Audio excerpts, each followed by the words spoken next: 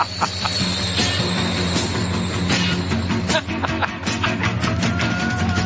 in from Miami Beach, BUAC. Didn't get to bed last night. On the way to paperback was on my knee. When I had a dreadful flight, I'm back in the USSR. Is that too easy, Dingus? It's so I think great. we've done it. For the Hello there. You are listening to the Quarter to Three Movie Podcast for Child 44. Guess what country it's set in? Yeah. I am here to discuss Child 44 with Christian Mukinski. Comrade, when we first met, you assumed my name was Meerkat, so let's just go with that. And with a Child 44 tagline, we have Kelly Wand. It's like the Gunman, but slightly colder. Kelly Wand, do you have a backup tagline? In Russia, winter invade you. Very good. Child 44-inch chest. That you should have stopped at the second one. Yeah, that What? makes no sense. Good, because you usually say I should stop at the first one, so I'm getting better. I love that song Back in the USSR. I love it so much. I don't get it. Why would what? I don't. Can you break? I'm not a Beatles fan in the first place, but why? Really? Yeah, they're overrated. Why would the Beatles have a song about going back to Russia? Like, I don't understand. I thought they're underrated. I have no idea why. I just know that in my sad little high school rock band that I was in playing rhythm guitar, we did two Beatles songs. We did Back in the USSR and Boys.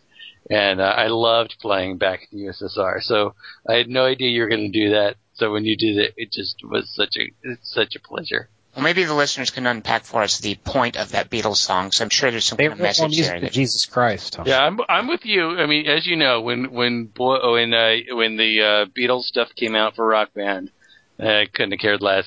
I'm not a big Beatles fan. There's a couple songs that I like, but I loved playing Back in the USSR and Boys. Mm-hmm. Kelly Wand, how do you feel about the Beatles? They wrote more music than Jesus Christ. Ah, yeah, okay, good. That is true. Yeah, you need to do that in an accent, though. I'll prefer the earlier, funnier ones. Kelly Wand, do you have, speaking of earlier and funnier, do you have an IMDb synopsis for us? Yeah, name this movie. Okay, go. From out of the sky, Soviet, Nicaraguan, and Cuban troops begin landing on the football. You're not that smart. I did not remember that there were Nicaraguans and Cubans complimenting the Soviet invasion force in Red Dawn, though. Yeah, I thought that muddled it. Because the Cuban guy is the one who lets them go at the end, like he's the good guy, but it's like, so the Russians are the dicks, but they're... Yeah, because Cubans and Nicaraguans are closer to being Americans than Russians. Why is Cuba...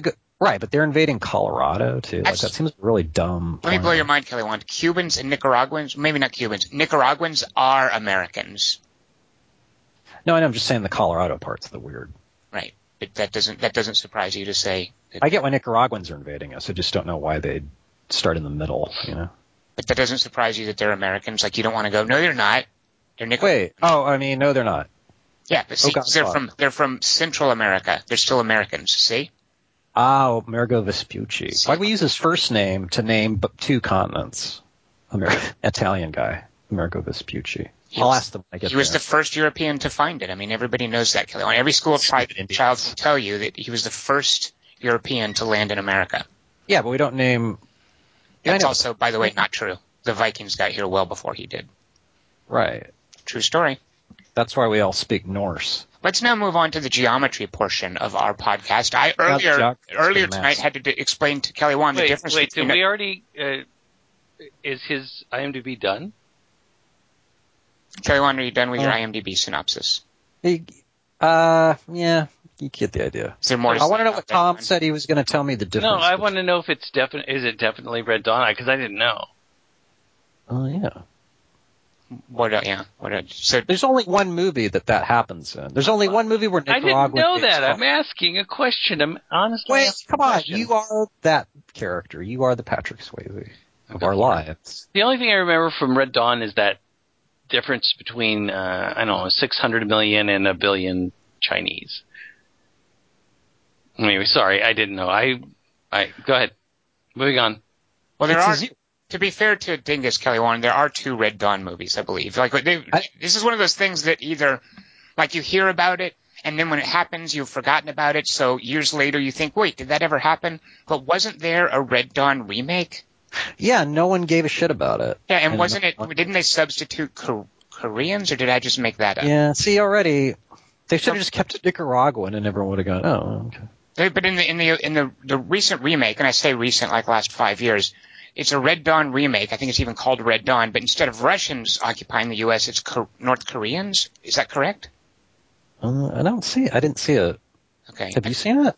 No, it seems weird that we haven't. I could be mistaking it though. There's a video game I think called Homeland, right, where the premise is that you're in America, but in the U.S., but it's been invaded by a foreign country, and I think it was originally supposed to be the Chinese, but the video game developers were worried about offending the Chinese market, so they you're right. to North Koreans. So I don't know if I'm confusing the video game with the Red Dawn remake.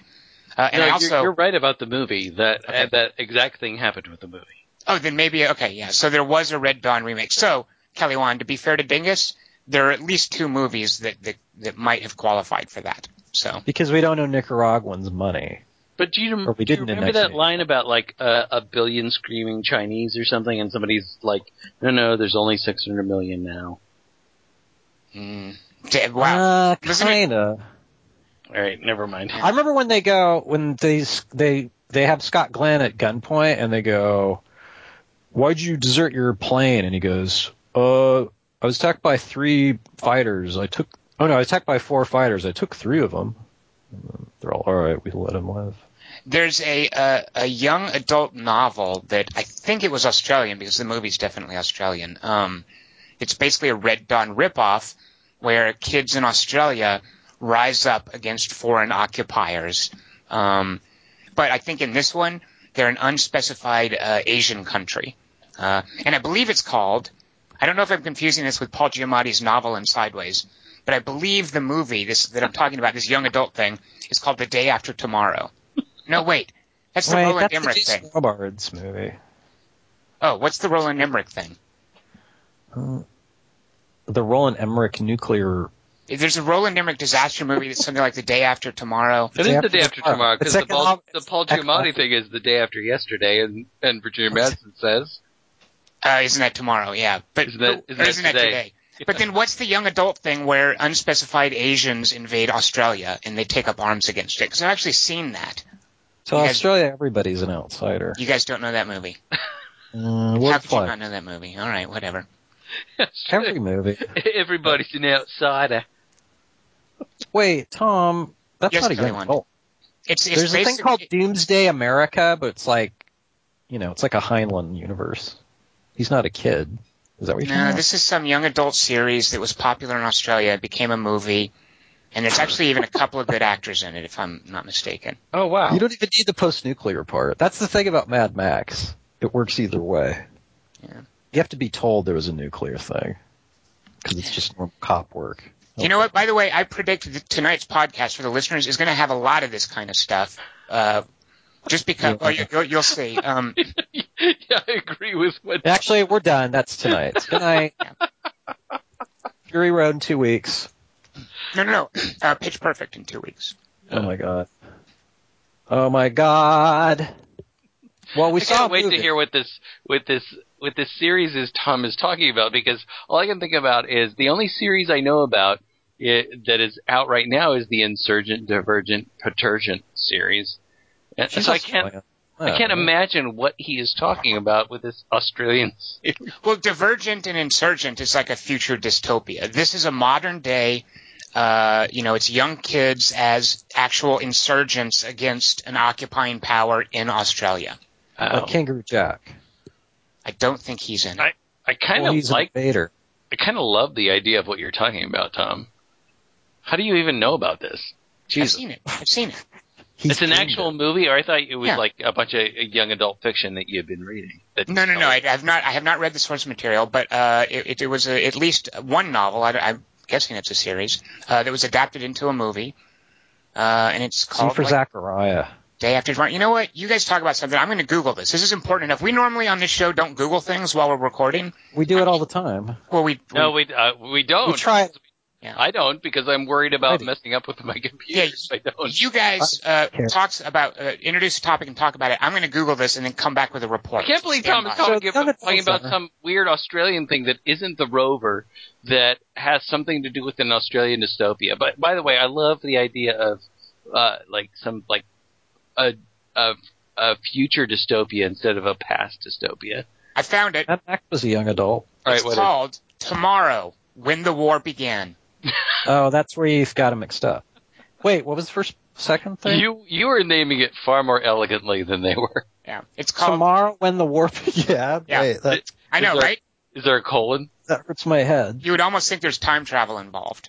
You can tell the water spins the other way just from that title. Only a psychotic mind would think. Tomorrow, the diet.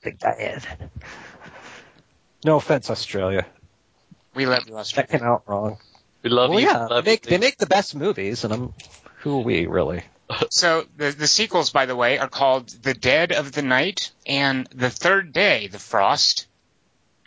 Is there a question mark? Is there a colon, or is that all one thing? It's a comma. It's The Third Day, comma, The Frost. Third Day. He's telling a character called But The you're Frost. saying it like there's a question mark. He read it weird even without the comma. I don't know how to read that with the comma. Yeah. Wait, read it the way you think if you were Australian you should say that. The Third Day, The Frost. Yeah. So no comma. Okay, got it. No comma, Australia. All right, let's get down to brass tacks and talk about what we saw this week. Please don't. Okay, well, Kelly Wand has blocked me. Yes, Kelly Wand. I just wanted to ask you one last thing before we get to the movie, like what other YA novels you enjoyed reading that take place in Australia? I'll tell you a YA novel that I enjoyed reading. I don't know if it took place in Australia. There's one about so the Earth is basically run by robots, and when you hit novel? When you hit 13, the robots take you and they put some kind of like emotional suppression thing. Mockingbird. I don't know what it's called, but they're tripods. Like they're giant tripods that roam around and they pick up kids when they hit puberty, and then they put in them some chip that suppresses their emotions. That's Disturbing Behavior. It's a movie. Well, no, it's a series of novels I read when I was a kid. I read young adult fiction when I was a young adult, unlike a lot of people who read young adult fiction when they're not adults, when they're old adults. I read it was called Oz and Tarzan and Narnia. Lord of the Rings. That doesn't ring any bells for you guys? The thing where the tripods pick up the little kids and then then some kids don't want to be picked up by the tripods? Yeah. No, the only emotional suppression thing that reminds me of is Equilibrium, but that's clearly not what you're talking about. Right, that's adult fiction. Serious business. Yeah, this thing with the tripods, like I remember being fascinated by this idea of these and I don't think they even go into like who's controlling the robots or whatever. It doesn't ring bells for you guys, huh? No. Well, you guys didn't even know about Tomorrow When the War Began, so what do you know? That's a good point. Yeah, so the kids become terrorists in Tomorrow When the War Began. They rise up and they like sabotage the invaders' machinery and stuff like that. They blow up a fuel tanker, I think. Very spectacular stuff, yeah. I'm really bummed I didn't read this as a kid now, because you're making it sound kind of good. Well, I think it's contemporary. Like you wouldn't have been a kid. Like it wouldn't have existed when you were a kid, Kelly Wand. It's recent young adult fiction set in Australia. The movie is from, where's the year here? It's from, 2010. It's old. I read the Hardy Boys, and I also read those John Jakes Bastard novels, like when I was 7. That's where I learned what rape was. What about? Then I went back to Hardy Boys. What about the books? What about Encyclopedia Brown? Yeah, they were too hard. Brown guy. Yeah. I like Sherlock Holmes more. Or Encyclopedia Brown was too. I don't know. Could you ever guess the Encyclopedia Brown things? Was it always like you looked at it and went, "Oh, gold's weighed differently." Right. Yeah. No, I was not that smart. Also, because his dad's a police chief. Like it seems like like they should just give Encyclopedia Brown the gun if he's going to do all that shit. Encyclopedia Brown doesn't need a gun. He can only solve it. Go ahead. Well, I was just going to say, the really tough ones he would take until dessert to solve. So it was like his mom would like kind of cheat it by making a dessert that took a little longer. It was like a tough case. Okay, yes, Dingus. I was going to ask if you guys had ever read The Great Brain. Have you ever read The Great Brain? The Great Brain, yes, that sounds familiar. Yeah, because I had such fond memories of that as a kid, and so I bought that to read with my 10-year-old, and he loves it now, but there's so much politically incorrect stuff in it. Like what? Well, it's this kid who's I don't know, this Catholic kid who's living in a totally overrun Mormon town in Utah, and his older brother is incredibly smart, like Encyclopedia Brown, kind of a great brain guy, but there's so much politically incorrect stuff in it, and my kid just loves it because it's just an intriguing book. But I just had such fond memories of The Great Brain when I was growing up, and it's so weird to read that to your kid and go, oh my God, I have to explain a lot of stuff now. So the series I was talking about the tripods is called the Tripods series. So it's just like the other thing. By a guy named John Christopher. The first one is called The White Mountains. So it doesn't ring any bells for you guys, huh? All right. No, I don't remember it. Yeah. Okay. Were there pictures? See, the thing is, years from now, when kids today are our age, they're not going to be fragmented like this. They're all just going to be talking about Harry Potter. You know, there's one monolithic block of young adult fiction that everyone's going to remember. Yeah. No, but there's a lot more though besides Harry Potter. Yeah, like no now one's it's gonna cottage history. Yeah. I guess so. Yeah, you're right. Some of them will be talking about Hunger Games and Insurgent. Yeah, so good point. There will be three different young adults. John Carter's better than Harry Potter. Like kids are getting jacked. They should see. They should see the John Carter movie. No, the first three books and the Oz books are kind of good value. All right. Well, Dingus, tell folks about, instead of young adult fiction, let's talk about an R-rated movie called Child 44, but without spoiling it, Dingus, tell folks a little bit about it. It's about young adults. All right. Well, wait, hold that thought, Dingus. Carry on. Children are young adults. Is that what that was? Like children are just adults but younger? Yeah, isn't that what you said? It's terrible take on children. All right, sorry, go ahead. No, I said the movie's about young adults. Kelly's from that part of England where they used to think, kids are just little people. Right, yeah, they're just shorter than us. Yeah. The top hats are smaller width in the brim. It's very Dickensian of you, Kelly Wand. The cheroots are it's made of candy. Minor Kelly Wand. It's kids in little British accents like Bugsy Malone. That's what the world is. All right, well, this week we saw Child 44, a 2015 American-British, that's American-British, mystery thriller drama movie about how murder never happens in paradise. It was directed by Daniel Espinosa and written by Richard Price based on the novel by Tom Robb Smith. It's quite the unfortunate name. I feel bad for the guy. It's kind of like the Russian really shines out of that name. It stars Tom Hardy, Noomi Rapace, Paddy Considine, and Vincent Cassel. Child 44 is rated R for violence, some disturbing images, language, and a scene of sexuality. What? Child 44 on Rotten Tomatoes is currently 25% of the reviews for it are positive. On Metacritic, which is the average of various ratings, Child 44 is at 41. It had a limited release. It's only on 500 screens, but in the opening weekend, it came in at number 17. That's a little unfair, Dingus, to laugh at it, because like I said, it was only on 500 screens. So let's do a little quick math. Yeah, please do. I thought this was like a wide release that we were going to see. No, it's very limited. I mean, it's wider than like a lot of limited releases. 500 screens, that's nothing to sneeze at. So let's look at the total amount that it made and then break down how much it made per screen. So 500 screens, it took a little bit over $500,000, basically $600,000, but let's round that down to $500,000. On 500 screens, that's $1,000 per screen, which is abysmal. That's terrible. Good Lord. So, yeah, the people who do this cannot be very happy right now. What the hell were they thinking with the way they released Ex Machina? What the fuck was going on? Wait, what? What is that? Why are you bringing that up? Ex Machina, by the way, made more money on fewer screens this week than Child 44. That's my point, is that they released Ex Machina limited last week, and then we're supposed to be wider this week, and this is supposedly a wider release. Why didn't they just blow Ex Machina out? Well, I think they're different distributors, but I think the thinking here was that this is a big budget thriller. I don't know what kind of marketing, if any, they're doing for it, but Safe House, which is the director's last movie, that rode on the size of Denzel Washington's name. This, I think they were thinking that Tom Hardy would be a big draw. I've not seen a thing about it, though. Yes. Have you seen any? Well, you and I are terrible gauges for like how movies are marketed, because we don't watch trailers. We willfully ignore a lot of marketing. But I know what I have to ignore, and I knew I had to ignore Ex Machina a number of times. I've never had to ignore Child 44. Yeah, I don't know what's good, but at any rate, so it should disappear without a trace very shortly. Yeah.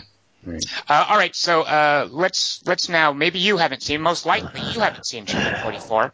So we're going to actually, instead of seeing Child 44, we're going to have Kelly Wand tell you everything that happens in it, so that you don't need to see it. So Kelly Wand, why don't you give the listeners a Childopsis 44? Oh, really? I don't know. What do you want to call? What would you call a synopsis of Child 44, Kelly Wand? Child 40-fopsis. Awesome. So rock and roll with a Child 40-fopsis. Some words are all, if you were Russian during the 20th century, World Wars I and II were the relaxing parts. Also, there's no such thing as murder in paradise. Just shitloads of famine. And snow, huh? Some numbers are all Russia the past. Ah, child character, come, sit in the fire with me. Since you're brunette and pale and half-starved, I shall name you Leo, after the famous lion, eh? Do svidaniya. Well, my actual name's Leon, so the other starving peasants cough and look away uncomfortably, whistling to ease the tension. Child character, what is that round metal item in your hand? It's a coin, Valar Morghulis. Valadineris. Look, I made coins flatter by putting them on the train tracks. Let's try it with a stick of dynamite. The old man sticks out his hand. Welcome to whatever the KGB is called back now. The kid ages to become Brendan Fraser. Some more words are all. This next thing was the only memorable thing that happened to our protagonist during World War II. Guys, look it! I took American flag off Iwo Jima, and now I going replace it with this Russian one. For the fatherland! Take picture of me, quick! His buddies all, I think you mean motherland there? Fatherland's Germany. They're the enemy. Speaking of which, the flag you're holding's also German. Say cheese. They take a picture of him holding a flag, which gets him promoted to comrade colonel in charge of farm harassment. His boss, Jeffrey Rush, is all, well done, Brendan Fraserovsky. The year is now 1953. Now go to farm and ask if the hiding man from Planet of Apes movie under floorboards, like in Inglourious Bastards, but without jokes, like Dingus making son listen to Weird Al version of song before normal one. I look over at the mud sitting next to me and go, up till the other night I thought that Stevie Nicks song was called Vienna. The mud rolls its eyes and moves to another seat. Some words in a Cyrillic font are all farm while a cow moos. Brendan Fraser's all, greetings, humble farm folk. I understand you are a hiding man from Planet of Apes here. What was that? I cannot hear you. He's running across the field. What? He's running across the field. Stalin's Pasternak, I shall go after him and have inconclusive knife fight. Corporal character, you stay here, keep the family safe. The soldiers all, got it. He pulls out a gun and shoots the grandma in the head. No, Corporal, please, not doing that. I think we're police officers. Oh, sorry, I was just trying to teach the kids a lesson. I'll dial it down a notch. He shoots the dad. Brendan Fraser's all, right, sorry, I got this, don't worry. Some Cyrillic words are all, different scene. Brendan Frezhenstensky. We need you to name 7 people you know who are serial killers, and 6 of them must be your wives. Your deadline is noon sharp, but yesterday, I'm afraid. So for missing deadline, you and your wife here will now please stand against blood-stained wall there. A firing squad marches in with rifles. One nods at Brendan and goes, hey, Paul, the guns come up. They shove in Brendan's handcuffed wife. She's sobbing. Then she's all, Brendan, please, we're being executed. For what? He's all, Jeffrey Rush is all, any final words, Herr Fraserov?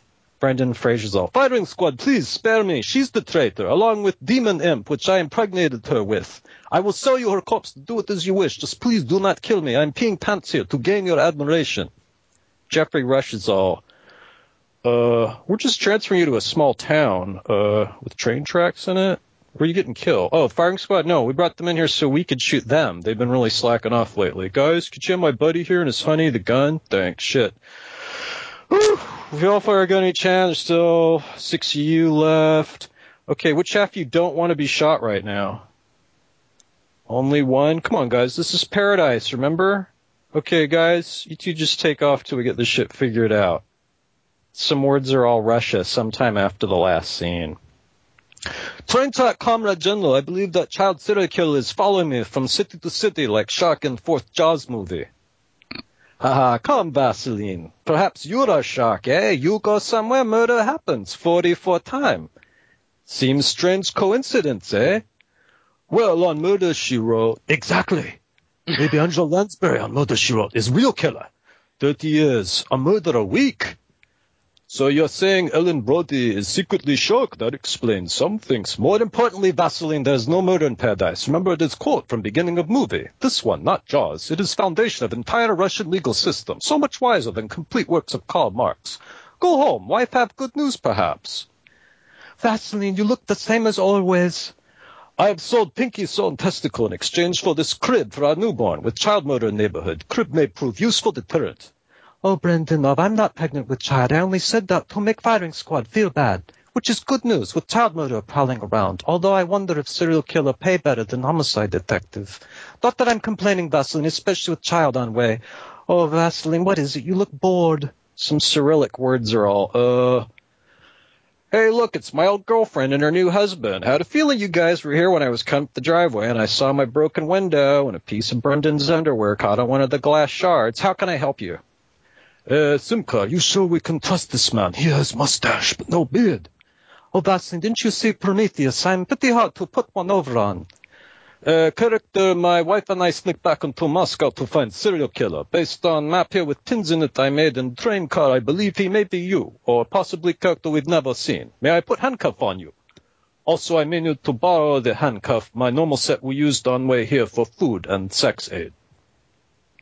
Bro, I totally get it. Here, have a seat. I just got to make one quick phone call, and then we'll totally hang out and solve murders. Also, I borrowed a few of your map pins there. My buddy uses nets. Some words are all 8 famines later. Ah, Vaseline, I've just shot the serial killer in the head to teach you a lesson. And now that it is still snowing here in forest, I shall teach you another one, which is that one of us was a fool to forget your wife is creeping up behind me with a shovel. Oh! Ingmar, you stood up and did things just in time. Vaseline, in all this snow and gloom, I was almost certain that I was swinging the shovel at your head, but I guess this outcome is serviceable as well. Okay, nobody move. Lady, put your hands down and the shovel on top of your head. Let's see. 1 body, 2 bodies. Okay, I'm going to call the chief of police. Hang on, nobody move. He opens a nearby tree, revealing a payphone. He dials a number. The phone in Jeffrey Rush's dead hand starts ringing. Pravdazol. Brendan Fraser's alibi, a fist fight in mud, apparently considered convincing. Well, Comrade Fraser, we found your snow-covered deception surrounded by corpses amazing. Late bloomer, eh? You will fit right in here at KGB, arresting families, proofreading blacklists, and ensuring that from now on all famines will be orderly and frigid. Brendan Fraser's all, thank you, Comrade General, but my wife and I have had enough crazy adventures for one day. From now on, I'm sticking to stamping captured on unsolved 30-year-old child murders. Vaseline, I have not felt so proud since the conception of our child. I look over at E.L. James sitting beside me and go, by the way, there's 2 more of these. The end. Did you know that, Tom? There's 3 novels, and the wife and the husband are both in all of them. So they basically run around Soviet Russia solving crime? Yeah. Wow. What It's happens? Like what are the crimes in the other ones? I didn't look because I thought we'd see all of them. Like, I kind of doubt we're going to get any more of these movies. I think this is a one-off. So long. Fuck! Depends how many trains we can get. There were some good-looking trains in this movie. I will give that to this movie. Yeah. There were some really good-looking. There were some hot trains. I would say. If you're into trains, this is a movie for you. Yeah, there's some super hot trains and super hot stuff coming out of trains on the top. There's like white smoke and black smoke. That's the best thing about this movie is watching that stuff coming out of trains. It's like Snowpiercer, but a bummer. It's nothing like Snowpiercer, Kelly Wand. What? No. It's They're like eating the Snowpiercer, bowls. but a bummer. I think Snowpiercer It's cannibalism. was by There's kids definition getting a shot. All right. Well, wait a minute. Some of us might have liked this movie, so hold on. Let's go around the table. Dingus, what did you think of Child 44? Oh, good Lord. Are you kidding? I know, right? All right, let's try. Honestly, God damn. Hold on, let's try Kelly Wand. Maybe he was into it. Kelly Wand, what did you think of Child 44?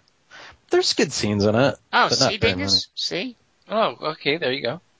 Kelly Wand? I kind of like the part where. So Kelly Wand, you're saying you kind of liked it? No, I hated it. Oh, okay. Oh, well, come on, Kelly. I thought we're all family here. We don't keep secrets from each other. What part did you kind of like, Kelly Wand?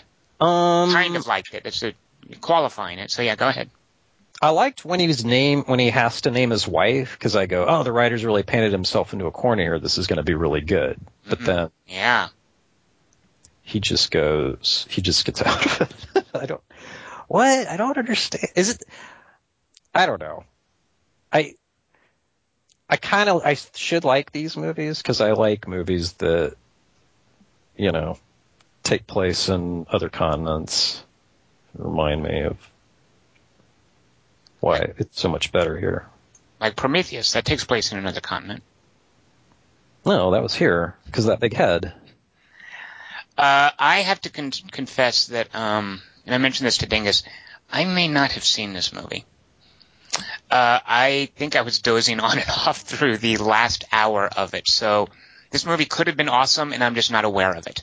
But you dozed off during 300 Rise of an Empire, and later it was number 3 on your top 10 list. I did, but I immediately went back and saw it. I have no desire to go back and fill in the gaps on Child 44. Let me just step forward here. Saying is, I was sitting next to Tom during this movie, and I know you were sitting next to Tom during the 300 movie. So we have a couple of data points here. The moments where I heard Tom's breathing go into sleepy time. He did not miss a goddamn thing. So, while he went back to watch the 300 movie to great effect, I would beg him, do not ever go back to watch any of these bits of this movie where your breathing got a little sleepy time. You can use the word. You can use the word snore. No, you don't. Okay. You don't snore. Right. You got a little relaxed, and so you have nothing to worry about. And there was like a couple of moments, and honestly, good God, you do not have to see any moment of those late moments where you missed. Seriously, that was the impression I got waking up. Like when I woke up at 300 Rise of an Empire, and Lena Headey is leading this awesome fleet and cool stuff is going on. I was like, yeah, all right. Wait, how did she get there? What happened? I felt like I needed to find out. Well, that was a special circumstance, and then you took me to see it again, and yeah. That made a big difference. I promise you, it will make no difference. In this, I would wake up and they're getting on another train, or there's somebody doing research, or it's more of a Tom Hardy just sort of being a brooding bully. I didn't. Yeah, nothing. When I saw 300 with Tom, he was sleeping during the Eva Green parts, but he still had a boner. The weird thing for me watching this movie is that I kept thinking. As I was watching the first part of it is, am I just not understanding what's going on? Am I not understanding what's so great about this? Because famously, I missed the point of Tinker Tailor Soldier Spy. And that has Tom Hardy and Gary Oldman in it as well. Well, is that how you would characterize things? I mean, I sort of felt like it just didn't work for you. I mean, I don't know that you necessarily missed. But it's convoluted. Well, no, but I was watching a ton of things, and I missed kind of what worked for you guys. Okay. So a lot of times when I watch a movie and I'm thinking this isn't working for me, let me really concentrate. why isn't this working for me? Is it me? Is it the movie? But no, it's the movie. This movie just doesn't. It's just completely boring. I don't even know why this movie has been made. That's what I sat there thinking. Why has this movie been made? Why are we watching this movie, and why are all these amazing people in it? I don't understand why this movie is being made. It's so dim and slow on many different levels. I think those are two words I would use to characterize the parts that I was awake to see. That's how Russian shit is, man. No, it's not. Don't blame it on Russian shit. It's just dim and slow. There's nothing interesting about it, and I don't understand. I mean, it's based on a true story, but I mean, this is one of those few moments where I wish. And this is one thing that's weird about me. I wish I watched trailers and I wish I paid attention. Because I would have liked to go into this knowing that I was watching some sort of ridiculous bone collector kind of movie. Instead of wondering if, after seeing Ex Machina, Child 44 was going to be some sort of weird science fiction thing. That's what I was going in thinking, oh, it's going to be some weird... But instead it's just a weird procedural serial killer bullshit thing. Well, I do kind of, Kelly, when you said part of it being dim and slow is the Russian setting, I do kind of agree with that, because another movie that's dim and slow is 1984, the Richard Burton one, which is, about a totalitarian society and how everything's repressed and bleak. And there's an element of that that I found fascinating in this, but there was just so much...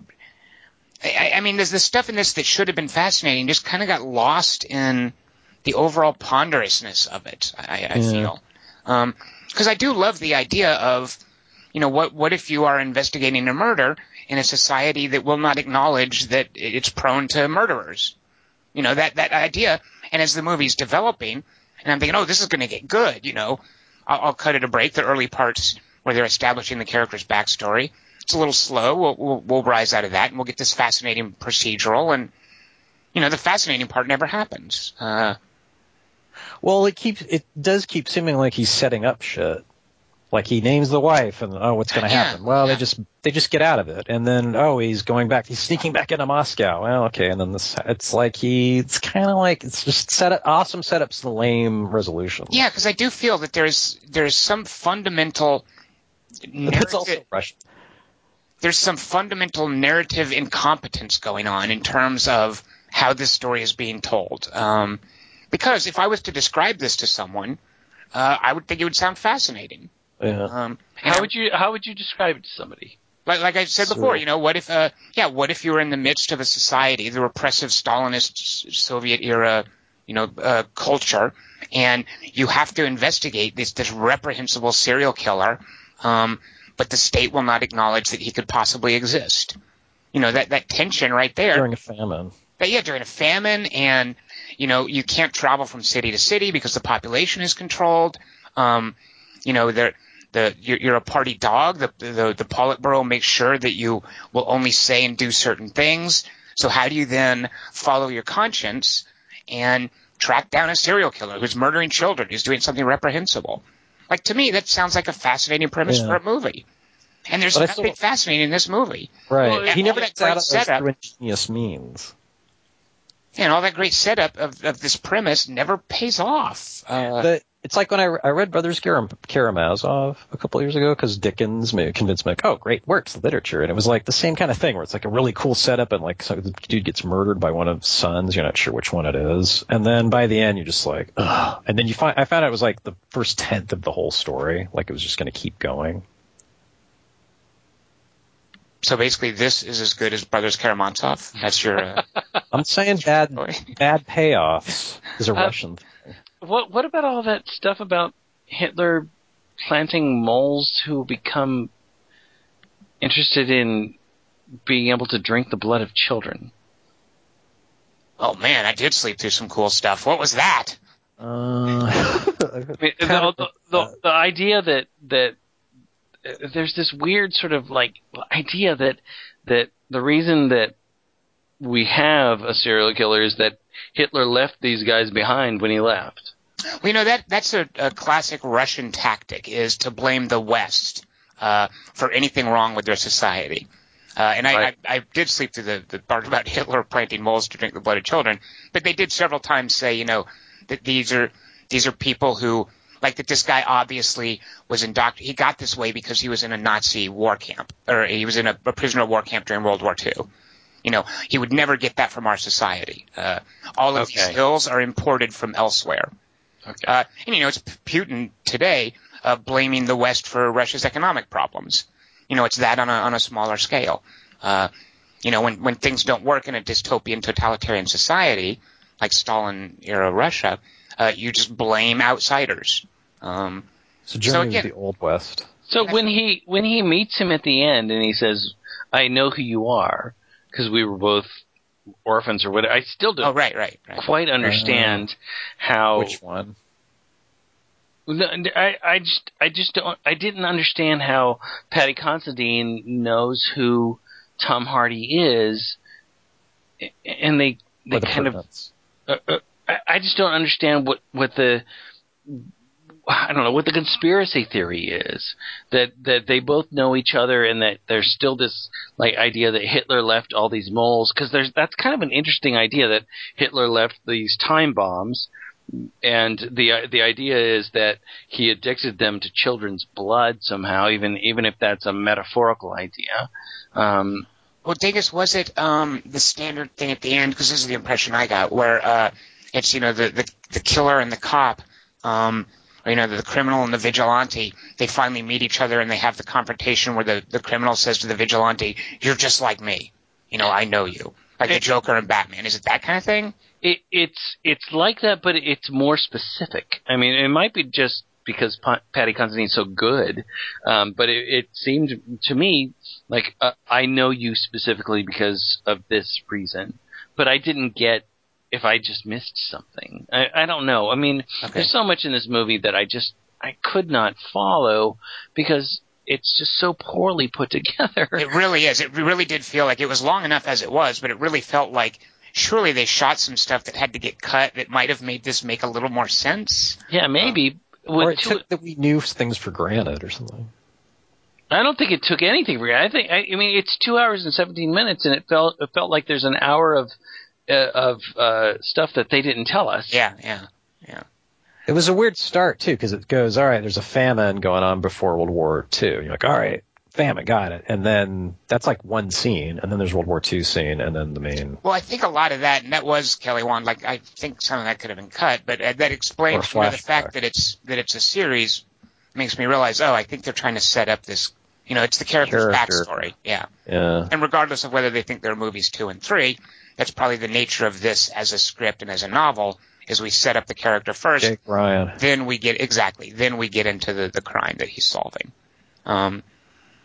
Let's talk about, though, how it's a big mess in many ways, but I kind of begrudgingly admired just the bleak production design. I mean, those trains were sexy because they just were really old trains that they got, but so much of the the costuming and the sets, some of those old vehicles, I kind of in a way had to admire a movie that was willing to look so intentionally ugly.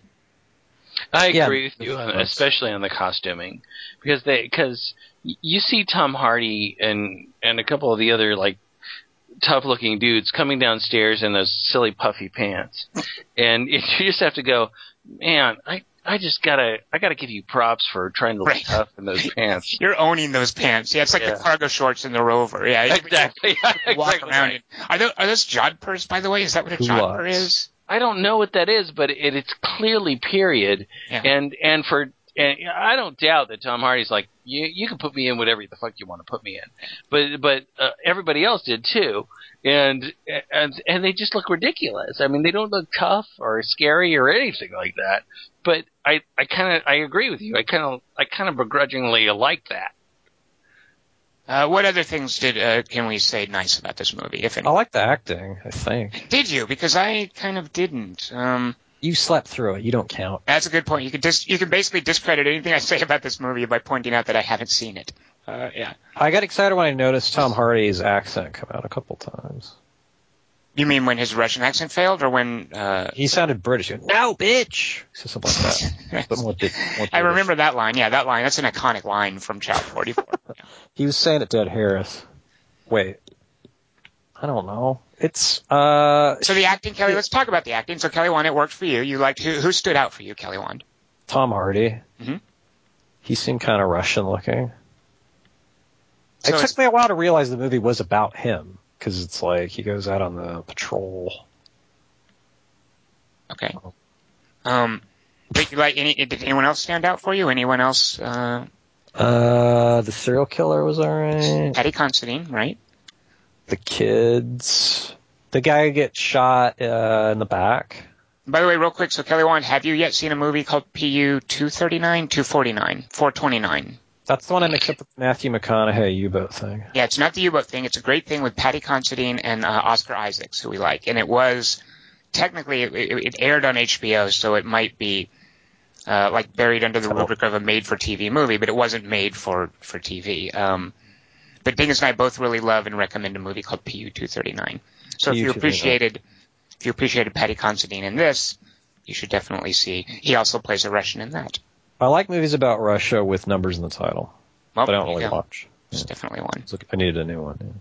Yeah. Dingus, who stood out for you, if anyone, or what did you think of the acting in this? The problem is, I just kept sitting there thinking, why are these people in this movie? I mean, who is holding a gun to this many people's heads? I don't understand why Jason Clarke appears in it. I don't understand why anybody appears in this movie.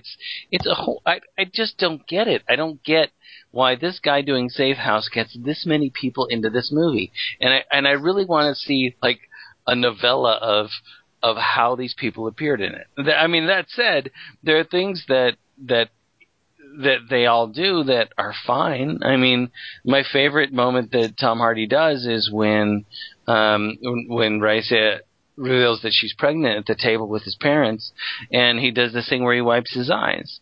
I mean, it's this little thing that Tom Hardy does where he wipes his eyes and then he gets up from the table and you wonder, is he going to leave? What's going to happen? And then he goes up behind her and it's clear I'm stepping up now.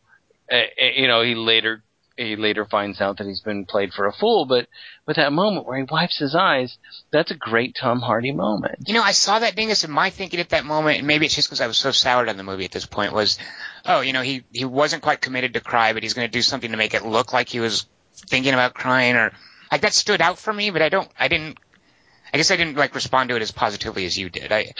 For me, it felt like a tough guy going, okay, I can't cry right now, but right. I'm going to go into the moment. Right. And it's all bullshit. So many of the things in the movie, like those kind of moments, and more the yelly moments, really felt to me just like actor workshop-y things. Right. Like, actors doing exercises to maybe get into the moment later, and the director would come in and shape it at some point. But it just felt like raw acting exercises, which I just thought a lot of the acting was gratuitous and just didn't feel honest, and it was just dudes yelling. Well, not just dudes. I mean, I thought really it was terrible. I thought she was horrible in this. Go ahead. Well, because this and Prometheus now, like I know she was in the original Girl with a Dragon Tattoo movies, but why do people like her? What do I have to see to convince myself that she's a good actress? I don't know, because I don't think she's any good. She's just like, I'm going to look stricken. I mean, I don't know what are we She's interesting looking. I don't think she's that interesting looking, to be honest. She's got a distinct facial structure. Yeah. I mean, if by interesting looking you say, I mean, she looks different in every movie. That always holds water with me. Well, they do her hair. Yeah, they do her hair differently, Kelly Wand. This movie reminds me of Born on the 4th of July, where you kind of like, wow, you feel like I can't wait to get this connection made. Yeah, go ahead, Kelly Wand. The main character's a kid. He's like, I live in this country rules. And then when he grows up, it's like, what? Actually, fuck. Kelly Wand pulled it out. That's a fair enough analogy. Okay. I can't believe how betrayed I am. And it's like, dude, wake up. Bullshit detector. Smell the coffee. It's like, now you're getting it. And so it's like, it seems like his character should just move out of... Yeah, they let you do that in Russia. You're like, hey, you don't like it here, just move somewhere else. Well, don't be surprised. Like, okay, I don't know. Like, all right, I'm going to figure out this murder, and this time they're going to appreciate it. Yeah, I mean, and again, that should be fascinating, is, You know, a war hero who loves his country, coming to realize that his country is monstrous. I mean, that should be a good story. But no. Yeah, it didn't really happen here. No, I never got a sense of him changing, though. Yeah, you know what? Same here. Yeah, because I think the script sort of called, and that's another reason I didn't like any of the acting. I think the script definitely wanted to be about a guy changing, but like I just got the impression he was, like I said before, a brooding bully throughout the whole movie. No, he's dumb.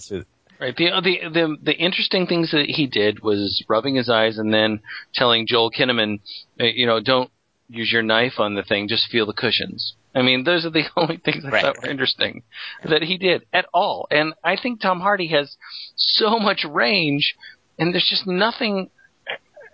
It's really hard to believe this is the guy who was in Locke. It's unbelievable to me, because I kept thinking about that. And it's unfair because that movie is so, that script is so incredible. But watching it here, it's just, it's like, is this the same dude? And he just seems, maybe he's just bored because he just has, I don't know. It's not fair. It's not fair to say somebody's bored, but oh, good Lord. And Joel Kinnaman, I love Joel Kinnaman so much in RoboCop, and I felt so embarrassed watching him stride around and smack people. It's just, and the final thing you're going to do is like slather guys in mud to hide the fact that you can't stage a fight, so that we don't know who's doing what.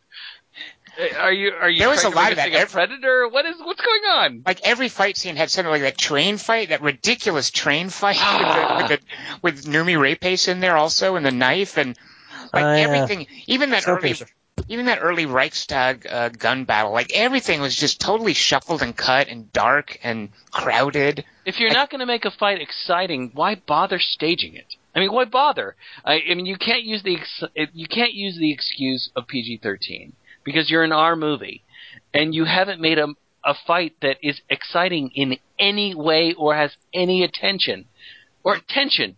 I mean, why even bother having the fight? My guessing is that they felt that it was supposed to be like brutal and visceral and confused and this is what it would really be like to be in a fight. In all honesty, I'd rather watch Mr. and Mrs. Smith again. Well, yeah. So I mean, that at least had style, didn't it? Yeah. You can tell it had style, and it had a sense of stakes, and it had at least you could see who was hitting who. And this, I didn't know who was hitting who until they brought the fucking corpses off the train. Right, exactly. You sort of got to wait for, I'll wait for your stupid action scene to be over to find out what happened, because I'm not getting any information watching it. Yeah. Smith did write the book, though. Tom Rob Smith wrote the book for Child 44. You're saying? Yeah. Good point. We did know that. Yeah. Just reminding you. Kelly, can you tell us anything about the source material? So you mentioned there are 3 books. What else? What's different between the books and the movie? Do we know? The wife's in all of them. Okay. So that's true. I did wonder, because I'm glad I didn't know that, because I did wonder, okay, are they going to let Noomi Rapace get killed, like, for shock value? Are we going to refrigerate the woman in this movie? Does she actually turn out to be pregnant, or was she really lying about being pregnant? She was really lying. All right. And I think she lies in the other 2, too. She's like the Zach Galifianakis character in The Hangover. So in every movie she says, I'm pregnant, and it turns out she's not? I mean, in every book? You'd think she would wise up to that. At some point, yeah. Yeah. How weird it was. Did you notice how he, did this weird, gun finger to her head when he said, she's pregnant, she's pregnant, she's pregnant? And he pointed at her a couple of times with his, gun finger. Right. That's weird. It was weird. God, it's a weird movie. Anyway, go ahead, Kelly. What? Are there other differences? I didn't read the books. All right. I don't. Does sodium pentothal really do that to you, by the way? Make you, do you have to, have a restraints on and have a little something to bite in your mouth? Or, in all the movies I've seen, it just kind of makes you nuts. You can't really be trusted. But in this, it seemed to make you have a seizure and you get all sweaty and gross and, I didn't know what was up with that. It made it seem very unpleasant. You can work around the sweat. Okay. Were we okay? How do we feel about movies set in Russia where instead of being in Russian, we're just going to have people do thick accents? And maybe it's just because I was so bored with the movie, but is that really a good idea? And I don't know. I mean, I grudgingly respected it because usually when we do this, it's just let's all do an English accent. Right, exactly. To show like Gladiator, we're all just going to do an English accent. Russell Crowe showed up on set. He's like, I'm going to do Castilian, and I have to do kind of a lispy kind of a thing. And then Ridley Scott, who by the way produced this as well, is like, no, you can't do that. You can't do that lispy accent because Americans will freak out. So let's all do English accents. So I kind of grudgingly respect that. Dingus, you're the authority here. And I can't believe it, not Red Storm Rising. What's the Sean Connery as a Tom Russian captain? Clancy. What's Red October, Seaman Beaumont. Hunt for Red October. Hunt for Red October, right. So that's Sean Connery just being Sean Connery, but other people on the ship are doing Russian accents, right? Yeah, well, the ones who, a lot of them are Russians. So, yeah. But there's he's just going, you Perushka. Yeah, he's just doing something. And that's where they do the weird thing where they're talking Russian, they zoom in on his lips, and then they come out and show, okay, the rest of the movie, just remember they're Russians, but we're going to be speaking English now, right? Like that's Hunt for Red October, right?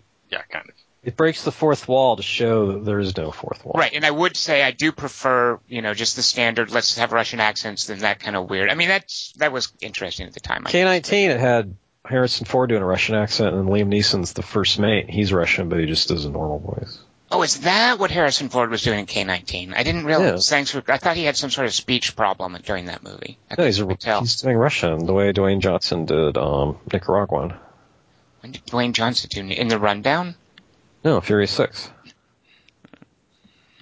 I have one other weird thing that happened to me while watching this movie. Yes. Do you guys know the recent news story that's going on right now about free range parents? No, I can't wait. What is it? Free range parents? Free range parents. Free range children. So a couple of parents got in trouble for letting their 6-year-old and their 10-year-old go off to the park that was like a mile and a half away from their house, but they just let them walk alone down the street. And so those kids got people called the police.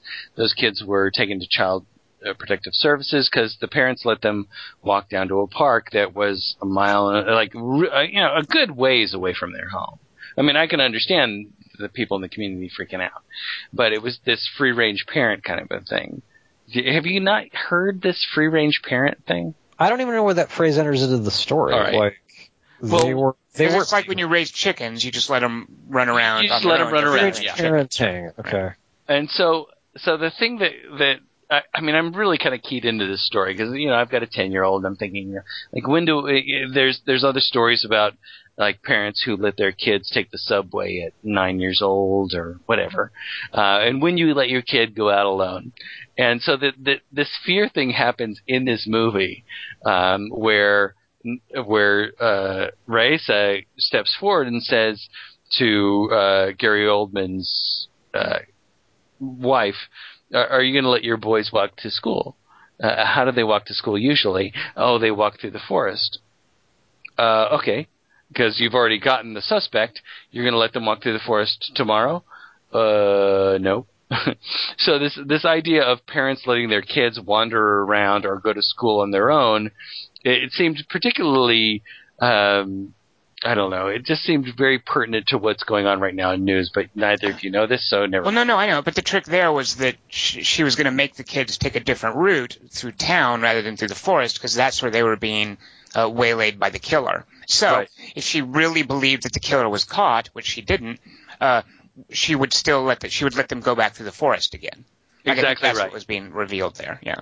Right. I know that was being revealed there, but I was wondering if either one of you had any knowledge of this news story that's going on right now of these parents who let their kids go to school alone. Right, just the general stuff about I know the high level stuff about that happened and that the parents are in trouble for it, and it brings from the woodwork people saying that's terrible that they did that on one hand, and on the other hand people saying let kids. When I was 10 years old I used to walk to school and people should do that nowadays. Yeah.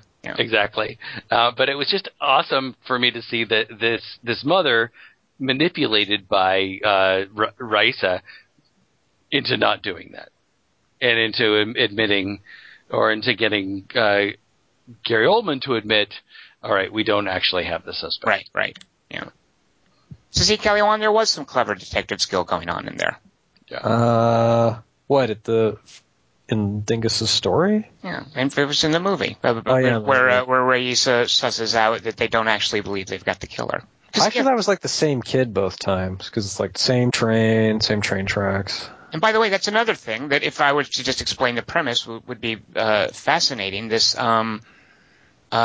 just that the idea of a husband and wife detective team in Soviet era in the Soviet Union. Like that's how can you go wrong with that? That's right. She doesn't help though. I love that idea. I love that idea. I think the movie wants her to be on equal footing with him, and they're like a team. I love that. And she contributes in that moment. Right. I really like that. But yeah. Were you surprised that was his actual kid? What? Oh. Wait, whose actual kid? I'm sorry, that was Paddy Considine's actual kid. Oh man, I did sleep through that. What was Paddy Considine's actual kid? All right, so Paddy Considine actually approaches a kid on the subway platform, and he says, "Are you on your own now?" And they have this weird exchange. This is late in the movie. And he's like, "Yeah, Mom's at home." All right, well, do you have a collection, or let's go home? I did see that. I remember that scene. So then we find out that that's actually his son? And he winds up at home. I don't know if the collection one is the one, but he winds up at home with one of the kids he picks up. He walks into home, and Mom's there, and you realize, oh, he's got a kid, and he's home with his kid. Oh, it's a reveal like that. You think he's going to kidnap another kid, and it's a reveal that he's just taking his son home. Yeah, right. Exactly right. Maybe it's not the collection kid. I don't remember where it exists, but I remember him going to pick up this kid on the subway platform and going, "Are you alone?" "Yeah, Mom's at home." Right. And then he walks into the house, and it's this weird reveal, like, oh, he's got a kid.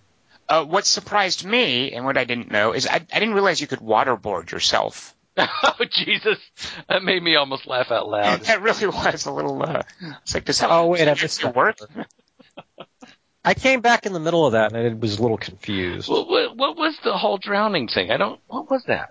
Well, I presume he waterboarded the kids to death. Like, that seemed to be the implication. What? But isn't there another thing where he removed the stomach of one of them? Yeah, all of them, weren't they? Like, that was his deal, is he would waterboard them to death, and then I guess do weird surgeon things on them, I guess. For a procedural, there wasn't a lot of specifics about, normally in a procedural, you get into the grim details of the terrible things that have happened, and there wasn't a lot of that here. Yeah. Well, if you don't want to have to go through the nitty-gritty of what you would have to do for a procedural nowadays, you could just set it an earlier time, and you don't have to do all the things that we could do now. I mean, he's like, oh, he just removed his stomach. We don't know. And there was also a surprise, I guess, because for an R-rated movie, like, I thought there would be more, like, it didn't show the corpses very much. I thought there would be, for shock value, showing these, like, the corpses of his victims. Right. There was why is that? Soft R. The one corpse is the guy who committed suicide in front of the train, but otherwise... there is a brief shot when they bring Fraser's that actor's name. I love that. I think it was Fraser. Yeah. That dude's nice. I like him. They brought him in to see his son, and he's stretched out on the steel table, and they show the wound on his back. Yeah. And then you do see a glimpse of a foot in the forest when the homosexual guy finds a corpse. But that's nothing. That's nothing more than you see on CSI. Right, exactly. Yeah. You'd think if you're making this really grim, bleak movie about a grim, bleak society with these gory, terrible murders, that they might play up some of that shock value, but they didn't want to.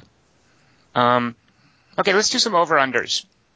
I'm going to go first because I kind of cheesed out on this because I feel I have not seen Child 44, having dozed through certain scenes of it. So... my over and under are also movies I have not seen. My over, I feel that Gorky Park is better than Child 44. I feel that way. I haven't actually seen it. Has either of you seen Gorky Park? No. Yeah, I have, but it's been a ton of time. I mean, that's William Hurt, right? Yeah, it's William Hurt in the Soviet Union solving a crime, dealing with the unique problems of solving crime in the Soviet Union, I guess. In the 80s.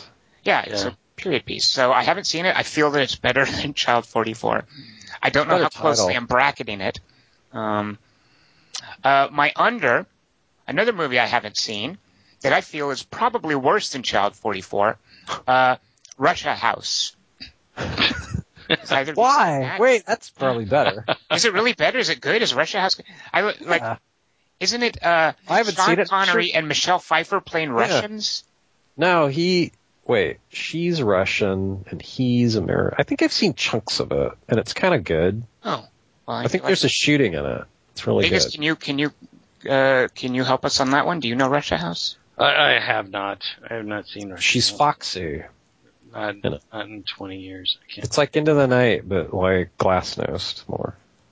Oh, and so is he trying to like save her from? Is she trying to defect or something, or what's going on? It's like Sherlock Holmes too. It's actually that. You know what? Should be over. He's like a detective, I think. But I feel like Gorky Park is one of those movies that everybody loved. They like Russia House. Okay, well, sorry, I've done a terrible job with my over/under, but that was my gimmick. Movies I haven't seen. I don't know how to bracket it because I do have this. He's like the Russian version of his Name of the Rose character. Oh well, that's a great movie. So he's just Sherlock Holmes in all the movies. But I do have this sort of gag that I feel like if you've slipped through part of a movie, you haven't seen the movie, or if you've only seen parts of a movie, you haven't seen the movie. Well, I know you haven't seen The Godfather, and I know you haven't seen The Godfather. To really know a movie, I feel you have to sit down and watch it all at once. You can't like have seen parts of it on one night, and then a later night you see other parts of it, and then some other time you see the rest of it. That's Really? not seeing a movie. Yep.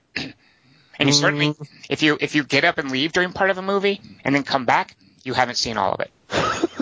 So therefore, you haven't seen it. What if you see it on TV? Nope. Dingus, by the way, at one point he had to get up. Dingus, and all listeners do this. If you get a text and you need to reply to it, get up, go out of the theater, deal with it, and then come back. Dingus very conscientiously did that during Child 44. But that means, like me, Dingus has not seen Child 44 because he missed about 60 seconds. I missed about 60 seconds. I went up to get a Coke, and then I came back and I saw the waterboarding. So all three of us have not seen Child 44. We have to go back. Yep. No, we don't have to go back. And I'm just totally kidding. But I always hate that when I feel like, I go to a movie, and if I like really have to go to the bathroom or whatever, you try to make it as quick as possible, and you come back. But I'm always very aware of, there's 90 seconds in this movie that I've missed, and that always upset me. Yeah. Yeah, me too. I missed a lot of Captain America because I had really bad diarrhea. Thanks for sharing, Kelly Wand. Speaking of sharing, Kelly Wand, what is your over-under for Child 44? My over is Girl with the Dragon Tattoo. So it's a little bit better than Child 44, but not much, you're saying? Yeah, it's a Naomi Rapace movie about finding serial killers in bad weather. It's better than... Ah, good. I do like your conceit there. All right. Do you like the original Girl with the Dragon Tattoo? I've fallen asleep during that sometimes. Because I kind of don't.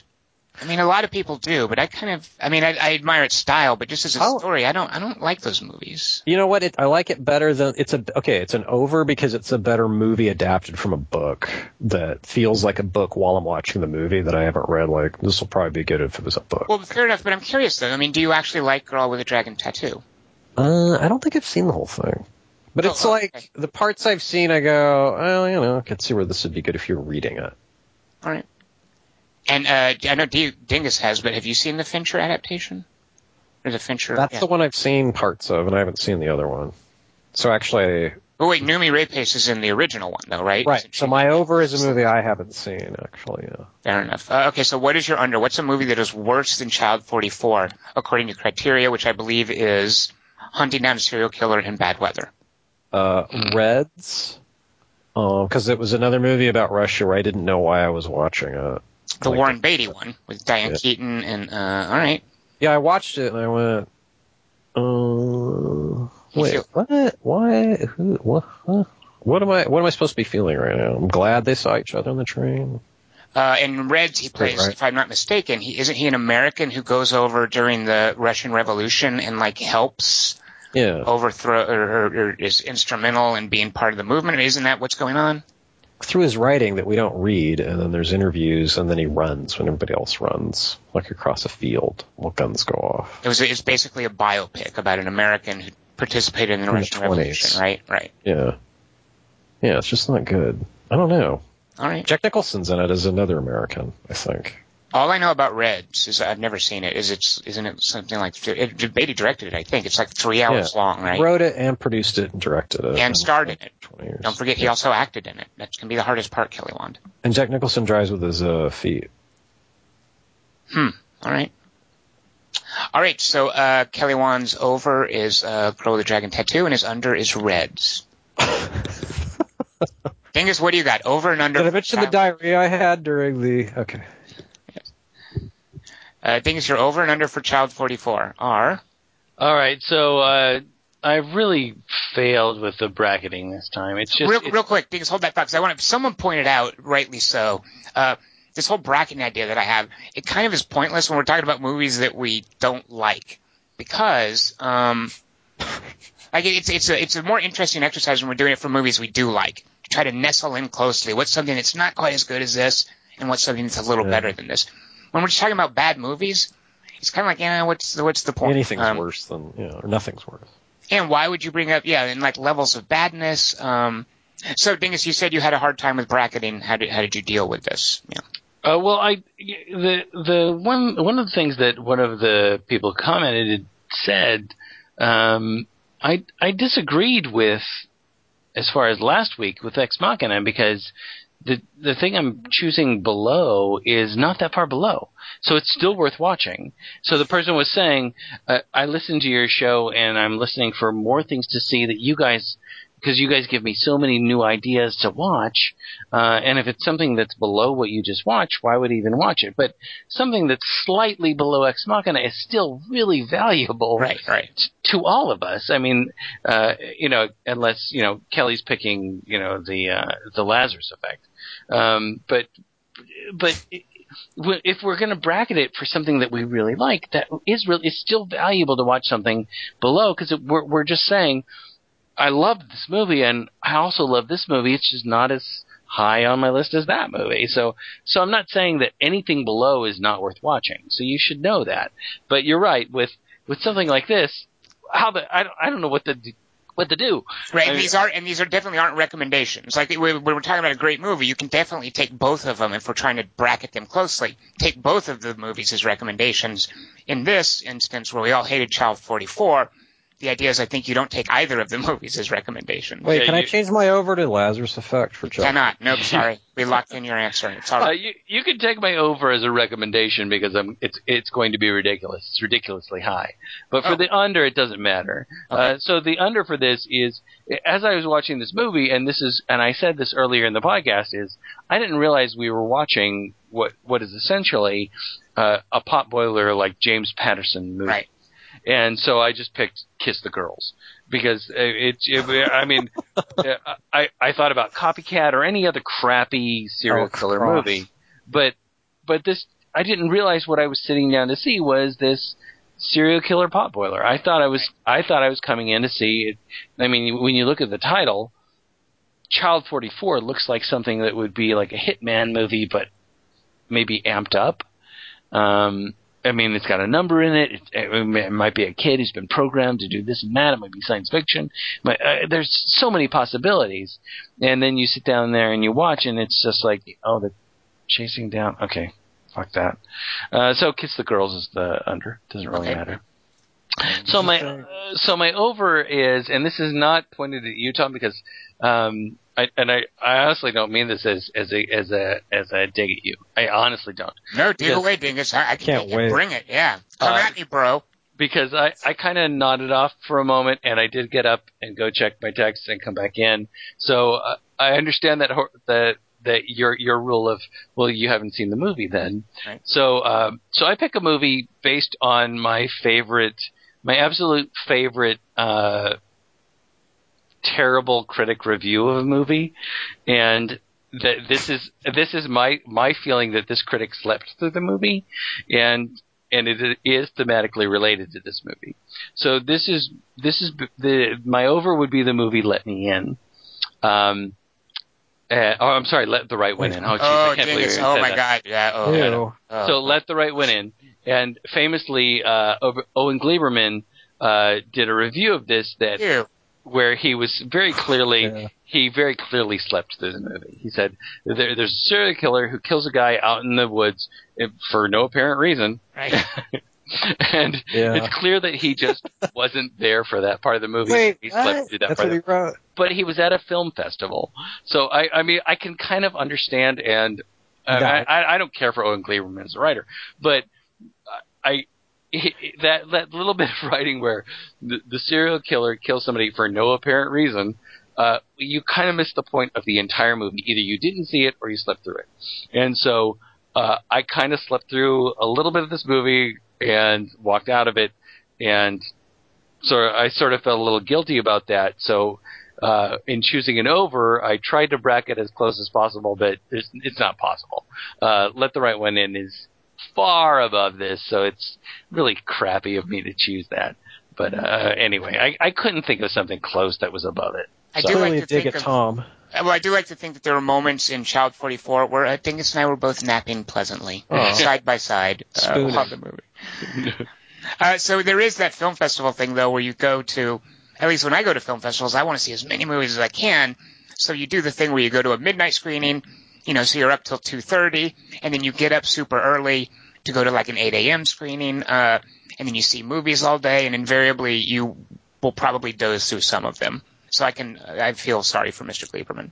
Yeah, me too. I kind of feel for him, but if you're missing the point of a movie like Let the Right One In, I feel, oh my God. The trick is to sleep through the really crappy ones. Because for me, the loss of innocence about film festivals is how many crappy movies get screened at film festivals. And as long as you can limit your sleeping to the really bad movies, you're doing fine. Yeah. Right. All right, so while I was surprised to learn that you can waterboard yourself in Child 44, Kelly Wand, was there anything that you were surprised to learn about in Child 44? If I found out I was having a kid right now, the kid and I would both beg for a firing squad.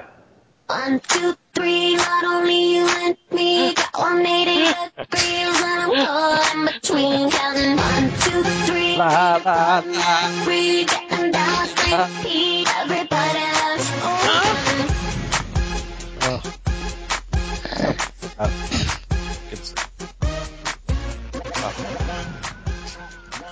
All right, well, let's do a 3x3. By the way, Dingus, you mentioned the titles, thinking it would be like something about science fiction, or what I thought of with Child 44. There's a horror movie called Case 39. Does either of you guys know that movie? No. I know I Am Number 4, and that's what Dingus I thought was thinking. That's science fiction, absolutely. Well, Case 39 is it's Renee Zellweger. She's an orphanage worker, whatever, a social worker who deals with like children at orphanages or whatever. And one Friday evening or whatever, she's about to leave for the weekend. The boss comes in and he's like, "You know what? I got this case for you." And she's like, and the scene literally goes like this. She says, "I've already got 38 cases. Oh, I can't do another one." And he's like, "Nope, here you go, case 39." And case 39, Wait. Yes? I was just going to say you saw that. I forget what you said. Go on. Yeah, well, case 39 has the case is Jodelle Ferland, who is an actress who's amazing in a that's right. Yeah. Yeah, Terry Gilliam movie called Riverland, I think. Tideland. And it turns out that Jodelle Ferland is like a demon or something. But what's awesome in Case 39, there's a scene where Bradley Cooper, who plays a child psychologist, is interviewing her. And if you ever want to see Bradley Cooper get totally pwned, Jodelle Ferland does that to him in Case 39. It's a great scene. Acting-wise or the character? Actually, kind of both, because Jodelle Ferland is really gifted. She's quite the actress, and the character as well. Like, he's supposed to be sort of getting some insight into her and finding out what's going on with her, and because she's a little preternaturally wise demon, she totally turns it around on him. Yeah. All right, so let's do a 3x3 on what shall it be, Dingus? What do we got this week? I believe this will be your 3 favorite news reports or newscasts. Mm-hmm. All right, and what inspired this? Is it so? Did you take off the table a certain movie that I forget if you took one off the table that I think inspired this? I didn't take anything off the table. I just said that The Gunman began with a terrible news newscast, and then there was another thing that happened because in preparing for watching Fury 7, I watched all of those movies, and there was one in particular. There was one news report in that particularly delighted me, but I didn't take anything off the table. Okay, and we loved it because it had, I think the character's name is Perd Hapley from Parks and Recreation. Exactly, yeah, it had Perd Hapley. Fast and Furious, yeah. Yeah. So I didn't know if that was taken off the table or not. No, it was not taken off the table, but I didn't include it because I showed it to you because it was just such a delight to see that dude show up, and also I think that was in the 5th movie, and by the time you get to number 5 of those movies in 1 week, you're kind of like, okay, I'm getting a little tired. Oh, Perd! Right. From Parks and Rec. Thank you, Perd! Let me get Tom in here to see this. That was great, yeah. All right, well, Kelly Wand, you're introducing next week's 3x3, so why don't you start us off with your third favorite newscast from a movie? My number 3 is the movie The Howling, where Dee Wallace becomes a werewolf in the middle of she's like the anchor woman. Mm-hmm. And her last story is busting a serial killer. She's not an anchor woman, by the way, but go ahead. Yeah, she is, isn't she? She's a reporter. No, she's definitely a reporter, right? But she's reading the news at the end, so that means... no, not at all. No. Because this is my number 2 pick. I love the scene. I rewatched The Howling this week, and I love this scene. This is my number 2. There's only one better that I can think of, but... Well, holy cats, I've never even seen this movie. I feel terrible. It's so good. It's right before E.T., too, so it's like hot, young Dee Wallace mom. She really is. I mean, they definitely cast her because there's a kind of a Little Red Riding Hood innocence quality to her that they wanted to capture in this werewolf story. And boy, does she... And the kind of wolf she turns into. That. Yeah. It's like, it's this weird, cute little poodle, isn't it? Yeah. I also why does she turn into a wolf? What's going on? All right, well, The Howling is... Kelly, actually, do you want to talk about the Howling? No, because it sounds like you remember it better, but I'll tell you why. Well, I didn't remember it. I watched it a couple of days ago, and there were a lot of things I didn't remember about it. The Howling is actually, I don't know if it's a classic, but it has a lot to recommend it. So a couple of things about The Howling. It's Joe Dante. It's pre-Gremlins, but it got him the sort of studio cachet. It did well enough that he got to do Gremlins because of The Howling. And Twilight Zone. And it's also written by John Sayles. Yeah. It's based on just a sort of a regular old werewolf novel, but John Sayles and Joe Dante had previously worked together on Piranha, which isn't very good, but you can see some of Joe Dante's talent. You can see John Sayles not wanting to do just a regular horror movie script. Piranha is pretty terrible, but it's sort of interesting to watch them. It's weird. It's weird, yeah, and that's weird that it exists. To recommend, yeah. So they worked on The Howling together, and the premise of The Howling is, and The Howling is weird too, which is its main appeal, is that a reporter helps out a serial killer early on in the movie because the serial killer has been contacting her. He's obviously infatuated with her, and it turns out there's something mysterious about the serial killer. So she agrees to meet him, and the police monitor the meeting, and during the meeting, the serial killer gets shot and killed. But something, we're not sure what, really traumatic has happened to her, and she has blocked it out of her mind. So she can't quite remember what happened. But the police got the killer, and they're fine. So the TV station is going to, because she's a reporter, they're going to bring her on the air to talk about it. And when she gets on the air, she totally blacks out. She kind of panics. And she just freezes up and doesn't say anything. So a psychiatrist recommends she goes to a kind of like they even call it a colony, but it's like a retreat. Yeah. And this is set in L.A., and the retreat seems to be like up in the Big Sur area or something like that. And it turns out that this retreat, this colony, is a community of werewolves. So over the course of the movie, which has some really good werewolf makeup, by the way. Yes. It predates American Werewolf. It does not quite. It's kind of concurrent with it, Kelly. When it came out before American Werewolf, but I didn't realize this. Rick Baker, who did American Werewolf in London, and is sort of famous for that transformation scene, he originally was working on The Howling. But he left to go work on American. John Landis lured him away, and he went to work on American Werewolf in London, where I think he got an Academy Award for effects. I liked it better, yeah, because you could see it better. Well, but what happened was when he left, one of his young proteges took over on The Howling, and that guy's name was Rob Bottin. Oh. Boom. Who famously went on to do The Thing, and things even as recently as Fight. Crazy year. Yeah, like Rob Bottin and Rick Baker both did a lot of famous, well-recognized work in prosthetics. And you can see, I think the transformation scenes in The Howling, I would say, Kelly Wand, that they are about as good as American Werewolf in London. I want to see them again. I remember I saw them back to back, like just at the theater, and thinking American Werewolf is a little more, it just lovingly. Definitely, like, really, definitely. And the way it leads up to it, like I liked the movie better too, so maybe that kind of tricked me. Like there was a lot of werewolf. There was a lot of crazy shit in American Werewolf. Yeah, American Werewolf in London's definitely got some. It's really John Landis at his best, and that The Howling is Joe Dante sort of getting his Gremlins feet under him. Yeah, like he's not quite there. And it's the same with Rob Bottin. Is he's doing some really cool stuff with latex, and the stuff that he does in The Howling that you don't see in American Werewolf, and that will be a sort of a feature in The Thing, is he will put air bladders under latex and make it look like somebody's face or body is doing this weird pulsing and distending. So there are some really, the transformation effects in The Howling are good, and there's some just really weird stuff in there. I just remember being not as well lit, like a porno, the way American Werewolf. You definitely, like the transformation of David Naughton. What's the guy's name? His transformation is it's brightly lit. You can clearly see it. The Howling does that thing where a lot of stuff is either fog or darkness, or you only see a little tiny piece of something. So it's more primitive, I guess, but it really looks good. And what I think The Howling has is some really imaginatively horrific, like monster effects. Yeah, and it is a horror movie. Like American Werewolf's just kind of a wacky vision quest. Right. Yeah.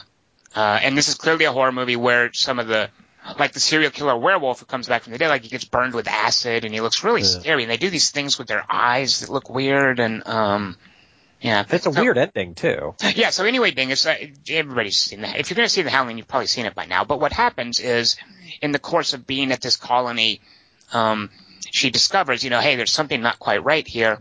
And as she's escaping, she loses her husband. He becomes a werewolf. He gets indoctrinated in the community. As Dee Wallace is escaping, she gets scratched by a werewolf. And so, as we know, as the rules have established, that means she's infected.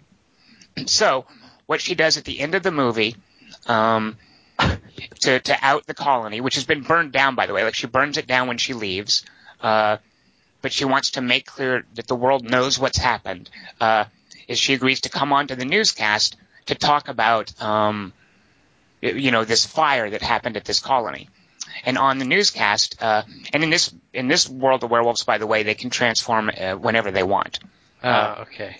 So she comes on the newscast and she says, yes, I was at this fire, and I think, she gives a little speech about how humanity consists of us trying to overcome our animal nature. But there's some people who don't have that choice, whose animal nature will drive them. And to prove that this is actually happening, I want to show you something. So she transforms on the air to a werewolf. What? And her producer, or the guy who helped rescue her, then shoots her dead with a silver bullet. And it's all on the air of this newscast. But Kelly Wand, do you remember? So I don't know if this is what you're talking about when you said the ending is weird. Do you remember what this results in, what the message of the movie is? No, I just remember kids watching it and going, "Hey, Mom, check this shit." Newscast turned into a werewolf. The mom, the news lady's turned into a werewolf. Yeah. So it cuts around to people watching the newscast and dismissing it because of special effects. It cuts to a bar where people are like, "Wow, special effects these days." So nobody believes her. It's like she's escaped. She's sacrificed herself. She's dead, but nobody believes her. See, I just remember liking it because I thought it'd be cool if you were the kid and you're like, "Oh my God, the serial killer died? That's crazy." And then you just don't watch the news for a week and then you turn it back on and I guess the serial killer thing is the last cool thing that'll happen on the news, and then that happens, and that would be like really great. Kevin McCarthy, who is he plays the news producer, and as soon as she transforms and then gets shot on the air because everybody's panicking, he's like, cut away, and they cut away to a dog food commercial with this really gross brown dollops of meat being dumped into a dog food bowl. Oh wow. Subtext, Dingus. There you go. Well, that just reminds me of any of those. I'm going to make the Statue of Liberty disappear on television. Why would I watch that? Right. Yeah, exactly. I know how TV works. You can just wipe it. Well, I could just turn the TV off. I wanted. So I love that. That's a comment on that. Does she talk to the producer first to tell him? Oh, no, that's the thing, is when she escapes and her friend who helped her escape, they don't say anything to anyone. It's a big surprise, and that's why Kevin McCarthy is like, oh my God, cut away. Yeah, they don't know. Yeah. Well, how does the producer have a silver bullet then? Oh, well, no, the guy who went, so she's at the colony and she calls her friend to come rescue her. And he knows that they've been studying, there's scenes of people doing research. He knows that there's a werewolf, there's, some threat of werewolves, so he buys silver bullets, and then he goes up to rescue her, and he's got silver bullets, and he has to shoot some of the werewolves when he rescues her, but she still gets scratched. So this isn't which is the famous one that has the awesome werewolf lesbian scene? Ginger Snaps? Yeah. Yeah, that's Catherine Isabel and Elizabeth Perkins. I thought that was the Howling. I thought one of the Howling ones. Is Howling 2? Is or maybe Shannon that's Tweed in that one? You might be right, Dingus. So there are 5 Howlings overall, I believe, and I don't think I've seen any of the other ones beyond one. So there might be Shannon Tweed. Isn't Shannon Tweed in Howling 2? That sounds hot. I know. And actually, Ginger Snaps, I don't think is a lesbian thing. It's 2 girlfriends. It's more of the subtext there is girls going through puberty in Ginger Snaps. Like Broad City. Yeah. I don't think so I don't know. I thought there was like one called The Howling and one called Howl or something. Well, there's what's the Albert Finney one, Kelly Wand? Wolfen. Yeah. Gregory Hines. He goes, one day you might wake up dead or something. Yeah, I don't think there's lesbians in that one, though. That we know of. Well, there's Tom, you get to choose your number 3. Yeah, so Kelly Wand stole my number 2. My number 3 favorite newscast. And actually, I watched this again recently, and things I think you say you've got a soft spot for this movie, in which case all I can do is sort of shake my head and piss. In Contact, they use actual CNN anchors.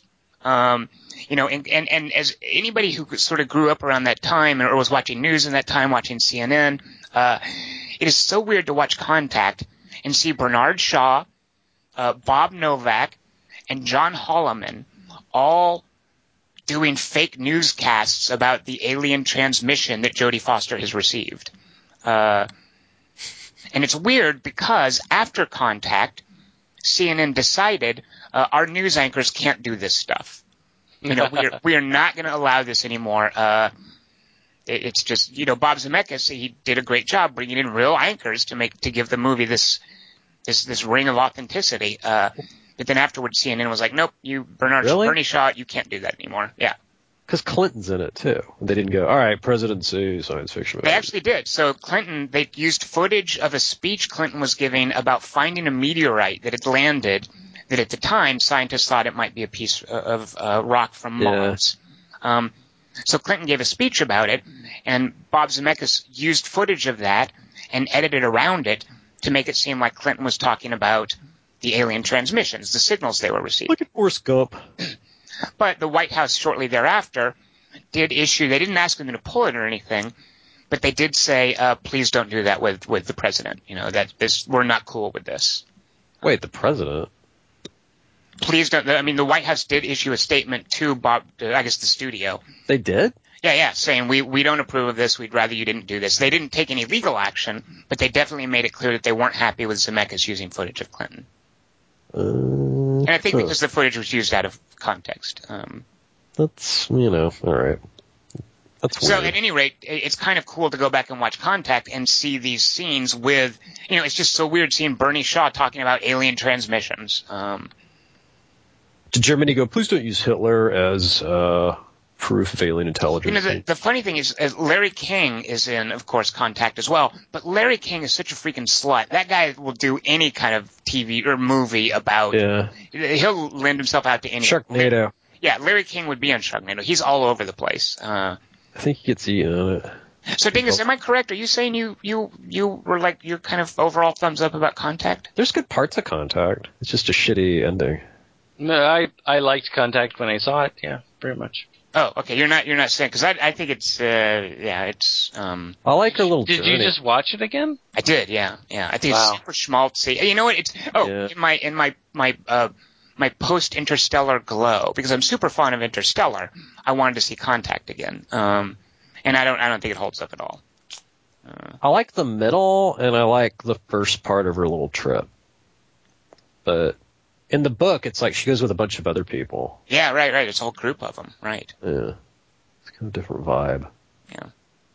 All right, Dingus, so what is your number 3? So basically it's no one specific newscast. If I had to pick one of them, it would be the Bernie Shaw one. But it's just the fact that you have actual CNN anchors talking about alien transmissions. That really stands out for me in Contact. But not the actual Jake Busey explosion part. Oh, good Lord. Poor Jake Busey, yeah. Typecast forever. All right, so Dingus, what is your number 3 favorite newscast? All right, well, I love that you actually brought up real newscasters, because I would like to bring up 2 names for you, Kent Shockneck and Sharon Tay. Those real names. Real news. Wait a minute, that sounds really familiar. Wait, that was... Oh, I know what it is. What is it, Kelly Wand? It's from Nightcrawler. Yeah. So the idea that you brought up actual newscasters used made me very happy just now. And I had no idea that with Contact that... Who did you say it was? CBS? CNN. CNN did not want their anchors, yeah. All right. I think CBS is who Ken Shockneck works there. But anyway, the idea that they said, no, you guys can't do this anymore. And that Kent Shockneck and Sharon Tay were actually in the movie, and they are actual newscasters. I love that fact about it, because as I was sitting there watching Nightcrawler, I just kept watching. These people have to be real people, but not real people, but kind of real people, but real people in the idea of this. And the actual newscast that I'm talking about is the one where Kent Shockneck has to actually say for the first time the lines about what Jake Gyllenhaal's company is called. He has to give him credit for the footage he's provided. He actually has to give him credit. And and if I can't remember what the actual line is where my favorite line is where Jake Gyllenhaal's walking down the hall and goes, "Oh, that's your tie. It must be this specific day." And I just love the interplay between those guys, and not just those guys, but between the actual newscasters and the actors specifically in Jake Gyllenhaal. But when he's actually having to go and having to do that little thing where they put the bug in at the bottom of the screen where he says what the name of the video company is. So it's that specific newscast where they first have to, when they're going into the house, and they have to say this is the name of the video company. We're giving credit to that video company, and they have to do that seamlessly. That's kind of a great beat, because that's where he kind of feels like he knows he's made it, or like he's striving for respectability or recognition, I guess. Exactly. It's a little bit of an unfair choice because that whole movie is basically about that, but that specific one is the one I love the most. Yeah, so when you guys did the podcast, I seem to recall like you were basically saying, and I could be misremembering, but you were basically saying that this culture of local news, does it even exist, or is it even relevant anymore? That's kind of it. It's not something that is a part of my life at all. Yeah, me either. It's not something that I understand at all, or that I watch at all. But what I love about the movie, and what I love about the world that is it Dan Gilroy? Is that the name of the director? Yes. What I love about the world that he creates is that this is a world where local news is relevant, and I'm unapologetically going to create this world, and that's it. Well, but and that's it. I don't know, but I don't think he's creating it. I mean, I'm sure because local news still exists, I'm sure there are some people who do watch local news and do know it. People. Oh, And I know you're right about that. I mean, my parents are some of those people who do that, but Right. but they are not going to go see Nightcrawler. I am. I will go see it. Oh, create this world as in create it for this movie, like recreate it for this movie. Right. I see what you're saying. He's doing world building for me, who is a person who consumes his news daily, minutely, hourly online. And I don't watch news on television. In fact, I don't subscribe to cable or any sort of. I only get my news online. That's it. And that's also in The Howling. That's odd because there's all kinds of scenes where people are supposed to recognize Dee Wallace from being on TV as a reporter, and nowadays, that just doesn't exist anymore. I mean, The Howling is from 1980 or whatever. Right. And I think what Dan Gilroy is doing is just unapologetically going, all right, I'm creating this world where this is super important, and these guys, this is how they make their living, and this is absolutely important to them. And I love that he just does it. Boom. Right. That's one of the things that I was crazy about with Nightcrawler. By the way, local news in L.A. in Nightcrawler and The Howling. It was a local newscast in L.A. when she turns into a werepoodle. Werepoodle. Yeah. Kelly Wand, what is your number 2 favorite newscast in a movie? That would be on Animal Planet. Sorry, I thought of that before, but I didn't. Oh, my number 2 is in Starship Troopers, and the guy got eaten by the bug. It's on that planet. I thought that was cool. Do you want to elaborate more? I'm not sure what you're talking about. In Starship Troopers, there's like a flash forward at the beginning of the movie where the guy's like interviewing the soldiers going, you should leave the area, and then like a giant bug comes and like chops them up. I thought that was cool. Okay. I'd like to see that on the news. You don't generally see that sort of thing on the news, do you? Not often enough. All right. My number 2 is The Howling. So Dingus, that comes to you. What is your number 2 second favorite newscast in a movie? All right, my number 2 is far less trenchant than my number 3, but I love it more just because I love the joke, and it's really just a joke. And I'm sure Tom will know exactly what I'm talking about. It's from the movie Schizopolis, and I know I knew you would say that. And it's a news report about the fact that that we've decided to sell Rhode Island for $18 billion to a group of. We've decided to sell Rhode Island for $18 billion to a group of. It's a news report that's selling this. We've decided to sell Rhode Island for $18 billion to a group of private investors, and they're going to make it into a closed-roof shopping mall. And this is a news report. And the funny point, and this is kind of based on what was going on at that particular point in America. The joke that Steven Soderbergh made in that is the news anchor. She says without blinking, at least we didn't sell it to the fucking Japanese. And the idea that this news reporter just says, at least we didn't sell it to the fucking Japanese, was this great little goofy joke. So that's it. All right, you can't say that on the news, though. You can't. But in 1996, the idea of selling Rhode Island to the Japanese was a funny little joke. Kelly, are you a Schizopolis fan? Yeah, I don't remember that part. I thought that we already. It's one of my favorite things. I don't know. I love Schizopolis. I've brought Schizopolis up on 3x3s before because of language, because they make up a whole bunch of weird languages stuff, and I just think that Steven Soderbergh deciding I'm just going to run off and do this bizarre fucking movie. I love that so much, and that little joke, and that he does a number of newscasts, but that's my favorite newscast in Schizopolis. Kelly, what is your favorite newscast in a movie of all time? I like in the Robert Zemeckis movie Used Cars when they like hijack the news to do that car commercial. Not a newscast, it's a commercial. Yeah, but they're interviewing the president, Jimmy Carter, I think.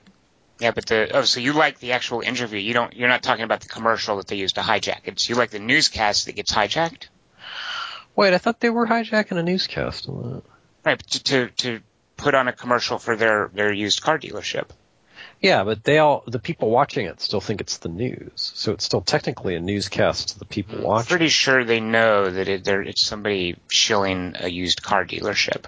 Then their guy goes, "Did you hear what I said?" And then it cuts back to Jimmy Carter, and he's all, "I have heard what you have said." So then that's part of the newscast too. Huh. So it's like this is one of your favorite hijackings.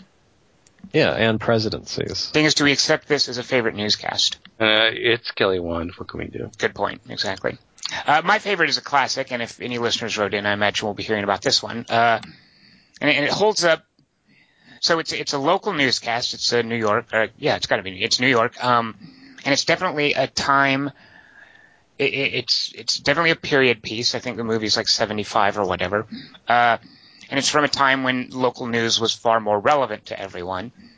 It would never happen nowadays. Watching this scene again, it makes no sense in a modern context. So we can safely assume that Network will never be remade.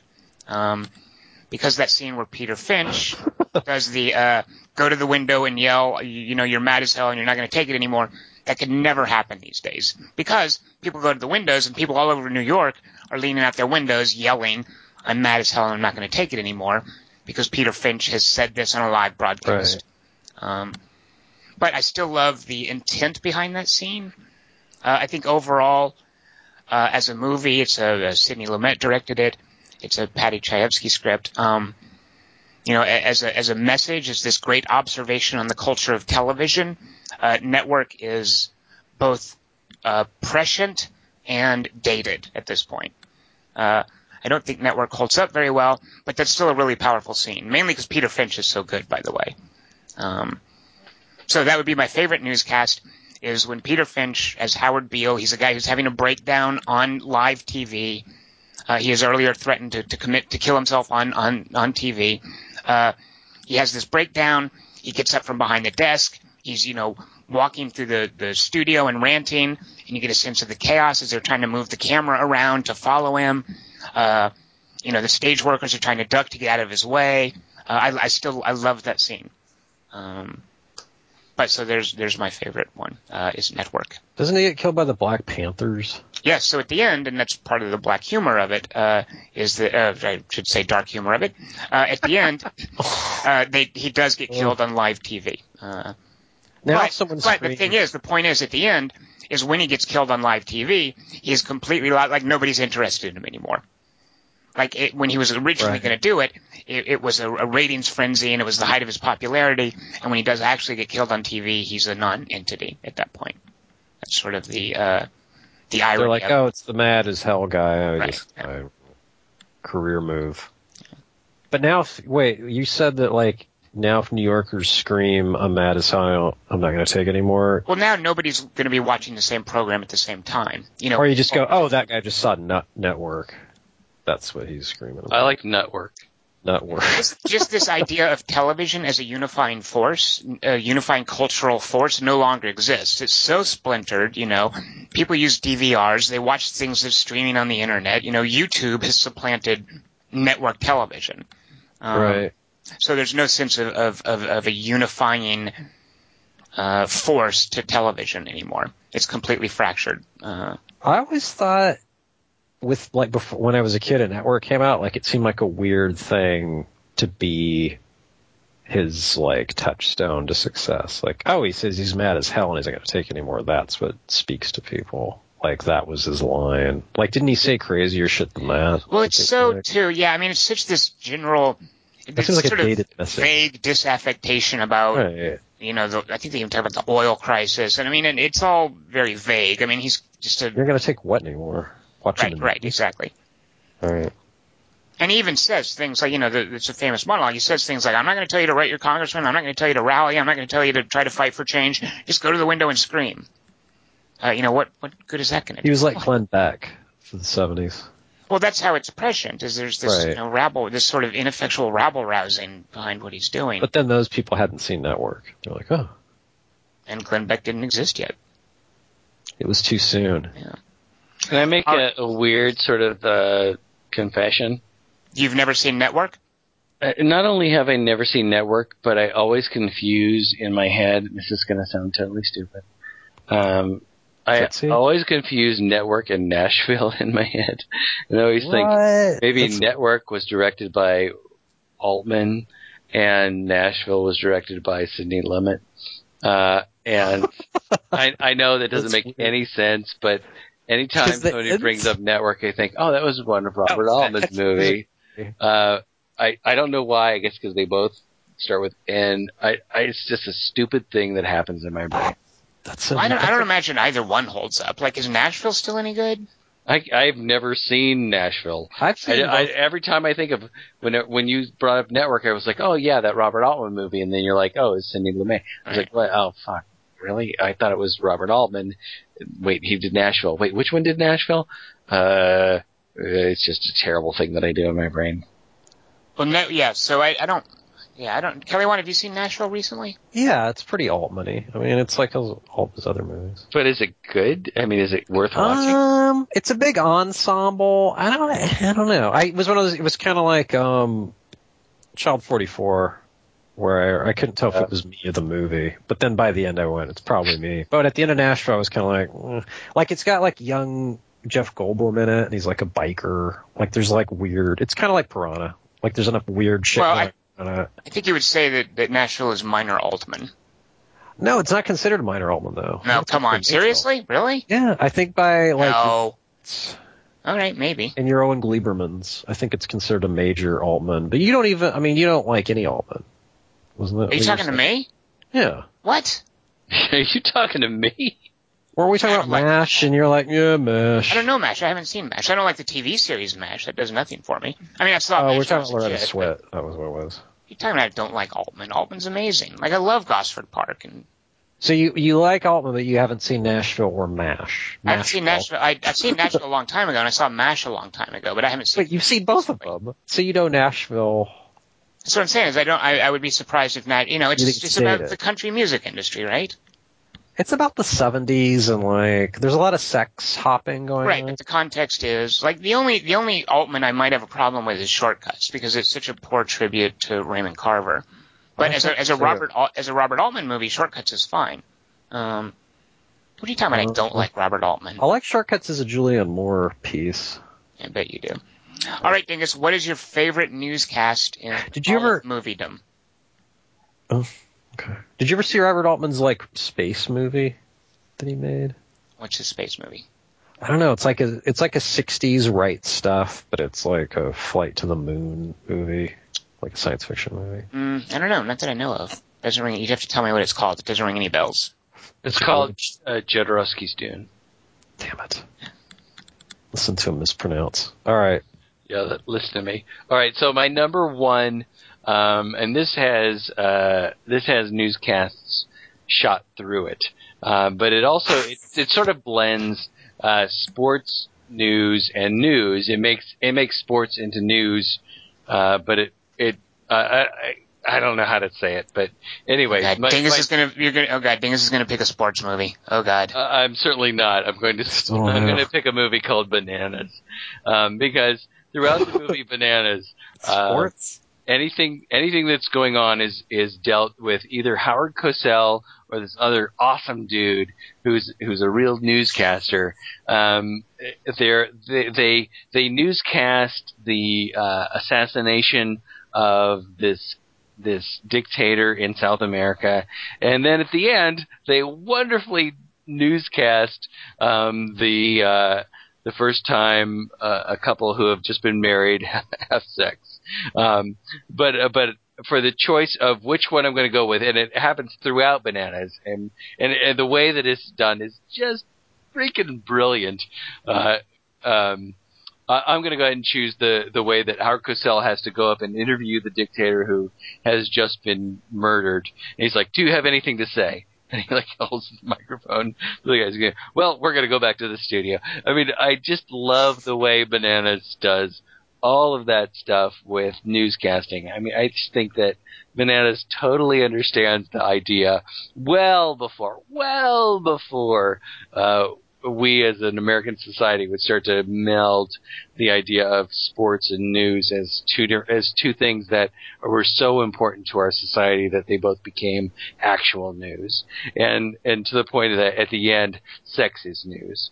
So that's that first thing. The first thing where Howard Cosell is going up to interview the guy who has just been murdered. All right, a Woody Allen pick.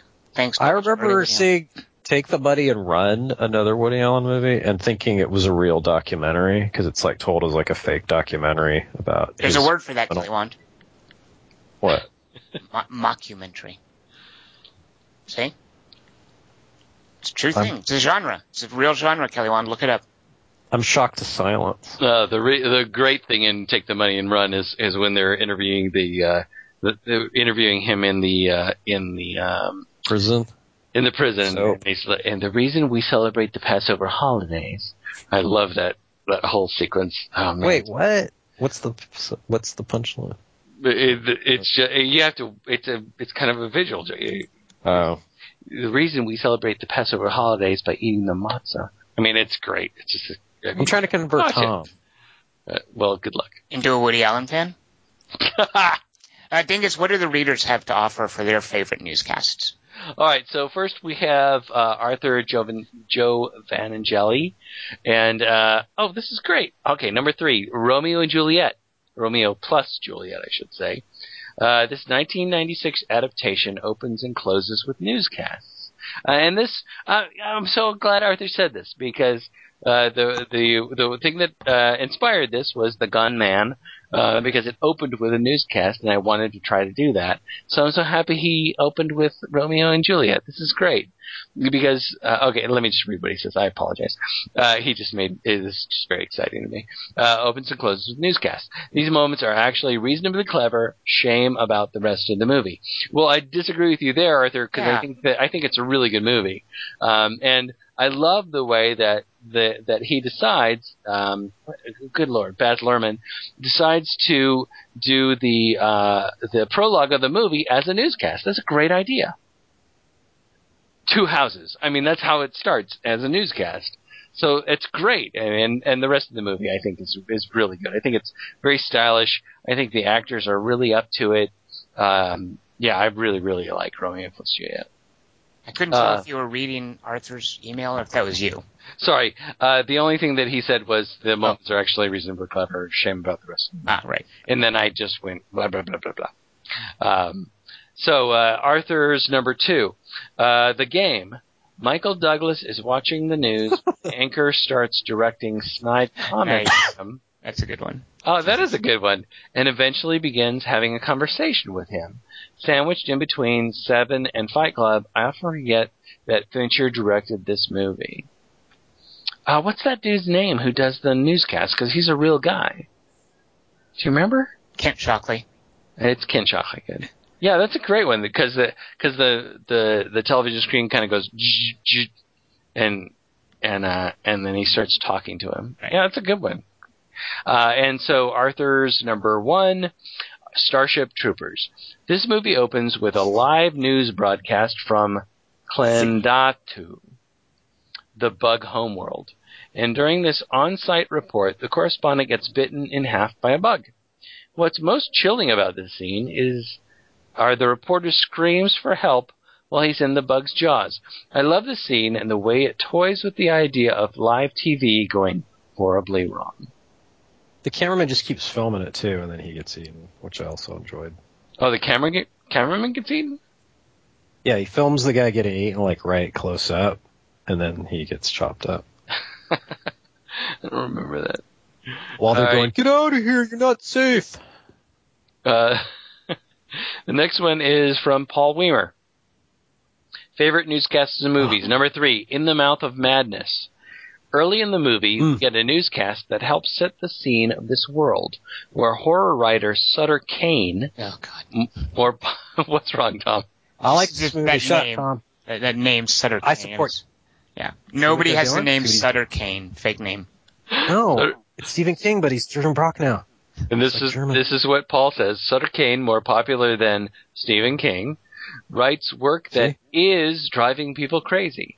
It's the entree into the coming apocalypse, for the protagonist and the world. The movie also peppers itself with bits of newscast updates as things continue to descend into madness.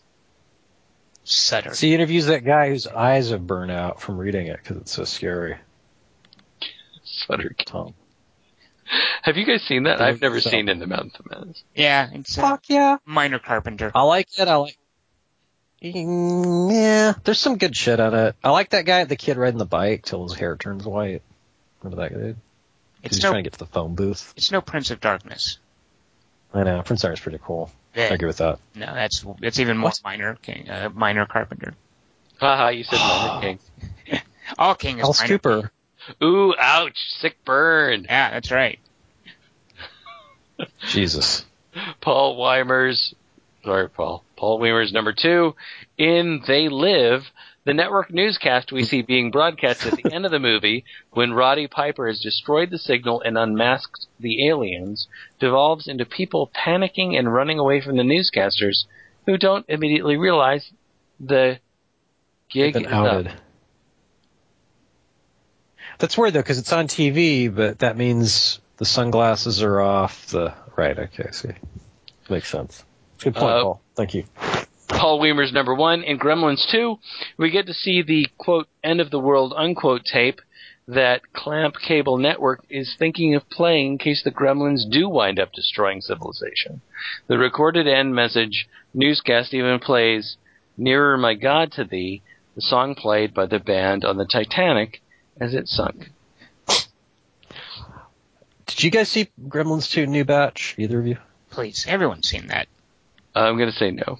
No, Dingus, surely you've seen the second Gremlins. It's the one with Leonard I've Maltin. seen Leonard it. Maltin is in it. Which one is the one where she describes the dad That's the being first in the one. chimney? That's Gremlins 1. The first Well, one. I've never seen the second one. Oh, I assumed everyone had seen that. Who plays Trump in it? Who's the Trump guy? Klimt. What's his name, Tom? Since you've seen the movie. I don't remember it, but I've definitely seen it. Is it Joe Don? Couldn't tell you. Interesting. Yeah.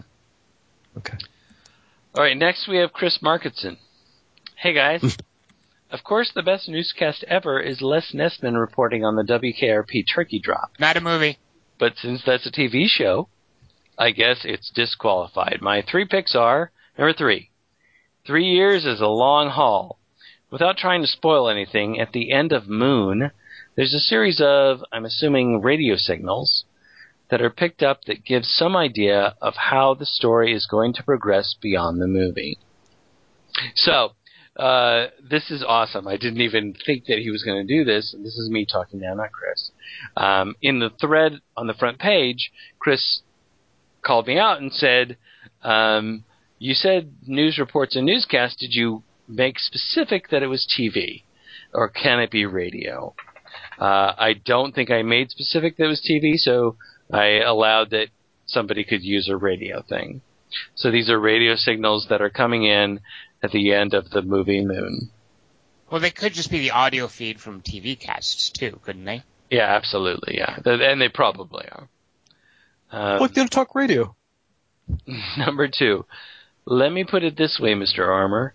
In 2001, Dave Bowman and Frank Poole each have a meal and watch BBC 12's The World Tonight, which has an interview with the 2 astronauts and Hal. It's a great newscast, not just because it gives us another chance to listen to Hal speak. I'm sorry, not just because it gives us another chance to listen to Hal speak, but the newscast is so ominous when you watch it the second time and know what is going to happen.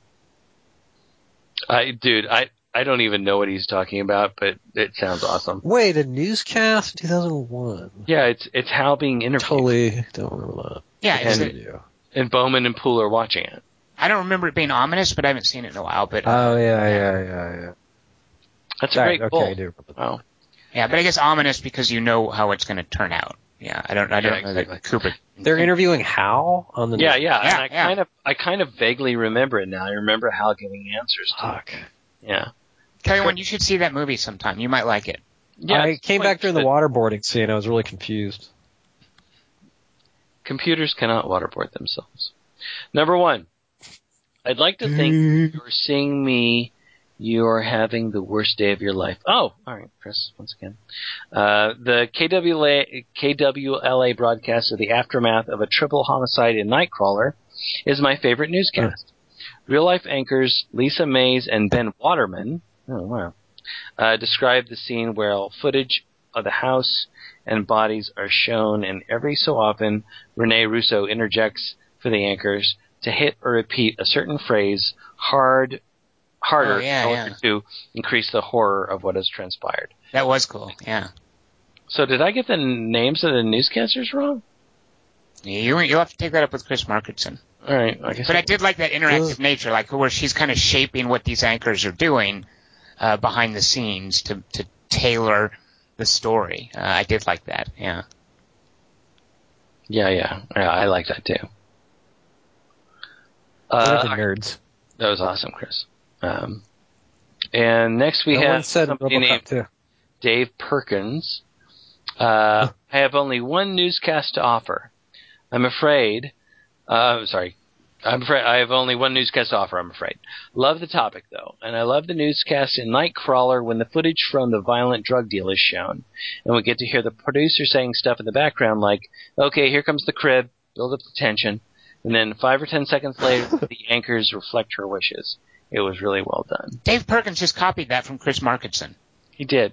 Oh, my God. Dave, do your own work. Quit copying someone else's work. Come on, Dave. What's wrong with you? Wait, they say that line, build up the tension, as like a camera cue? Yeah. That is good. Next we have Nick D. Hi, guys. Number 3, Airplane. When news of the crashing airplane breaks, we see a variety of newscasts reporting on the impending disaster, with newsmen being handed a breaking news bulletin from off-screen. The newscast ends with some sort of South Pacific native man banging on a drum with sticks, which is interrupted when from off-camera someone hands him a new set of sticks. Why is that so good? I know. So when he says airplane, I immediately, my reaction is I roll my eyes. I'm like, okay, some Zucker Brothers thing. But his thing describes but his thing describes it as reading it from Nick's email. I'm like, okay, that is good. Same thing. I say, let him crash. Everything's good for you.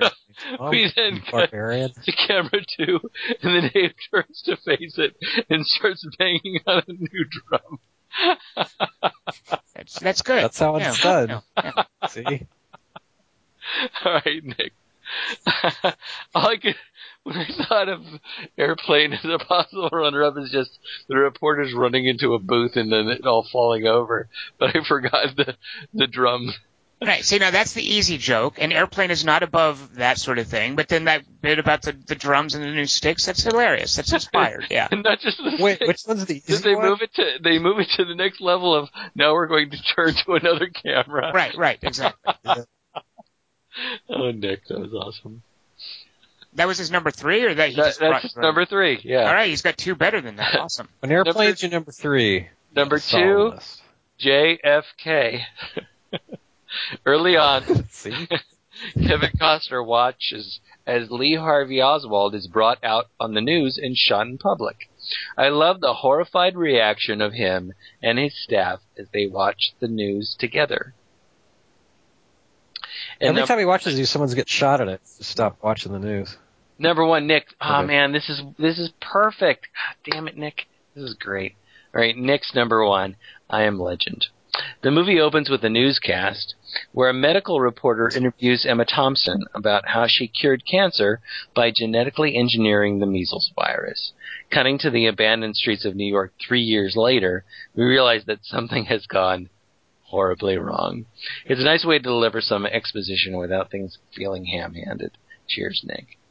That opening scene and that moment, and Emma Thompson, you're like, why is Emma Thompson this? Yeah. But the way she just handles that one pause where the reporter asks her, have you cured cancer? And she kind of goes, yeah, yes, I have. I mean, it's this great pause. That's a good one, Nick. Oh, well done. Damn well done. Yeah. All right, well, that's it. So I want... Oh, go ahead.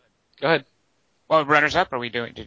Yeah, let's do some runners-up. So I wanted to work in, because I do feel that Network is a classic story about news, but it's not really relevant anymore. As I said, it's both prescient and dated. Something that I don't think is dated, that's about news in an earlier time, that I think they did a great job making it relevant today, is Good Night and Good Luck, which I haven't seen since it came out. Wow. But I couldn't, so I didn't get a chance to watch it again, and I couldn't think of a specific newscast from the movie.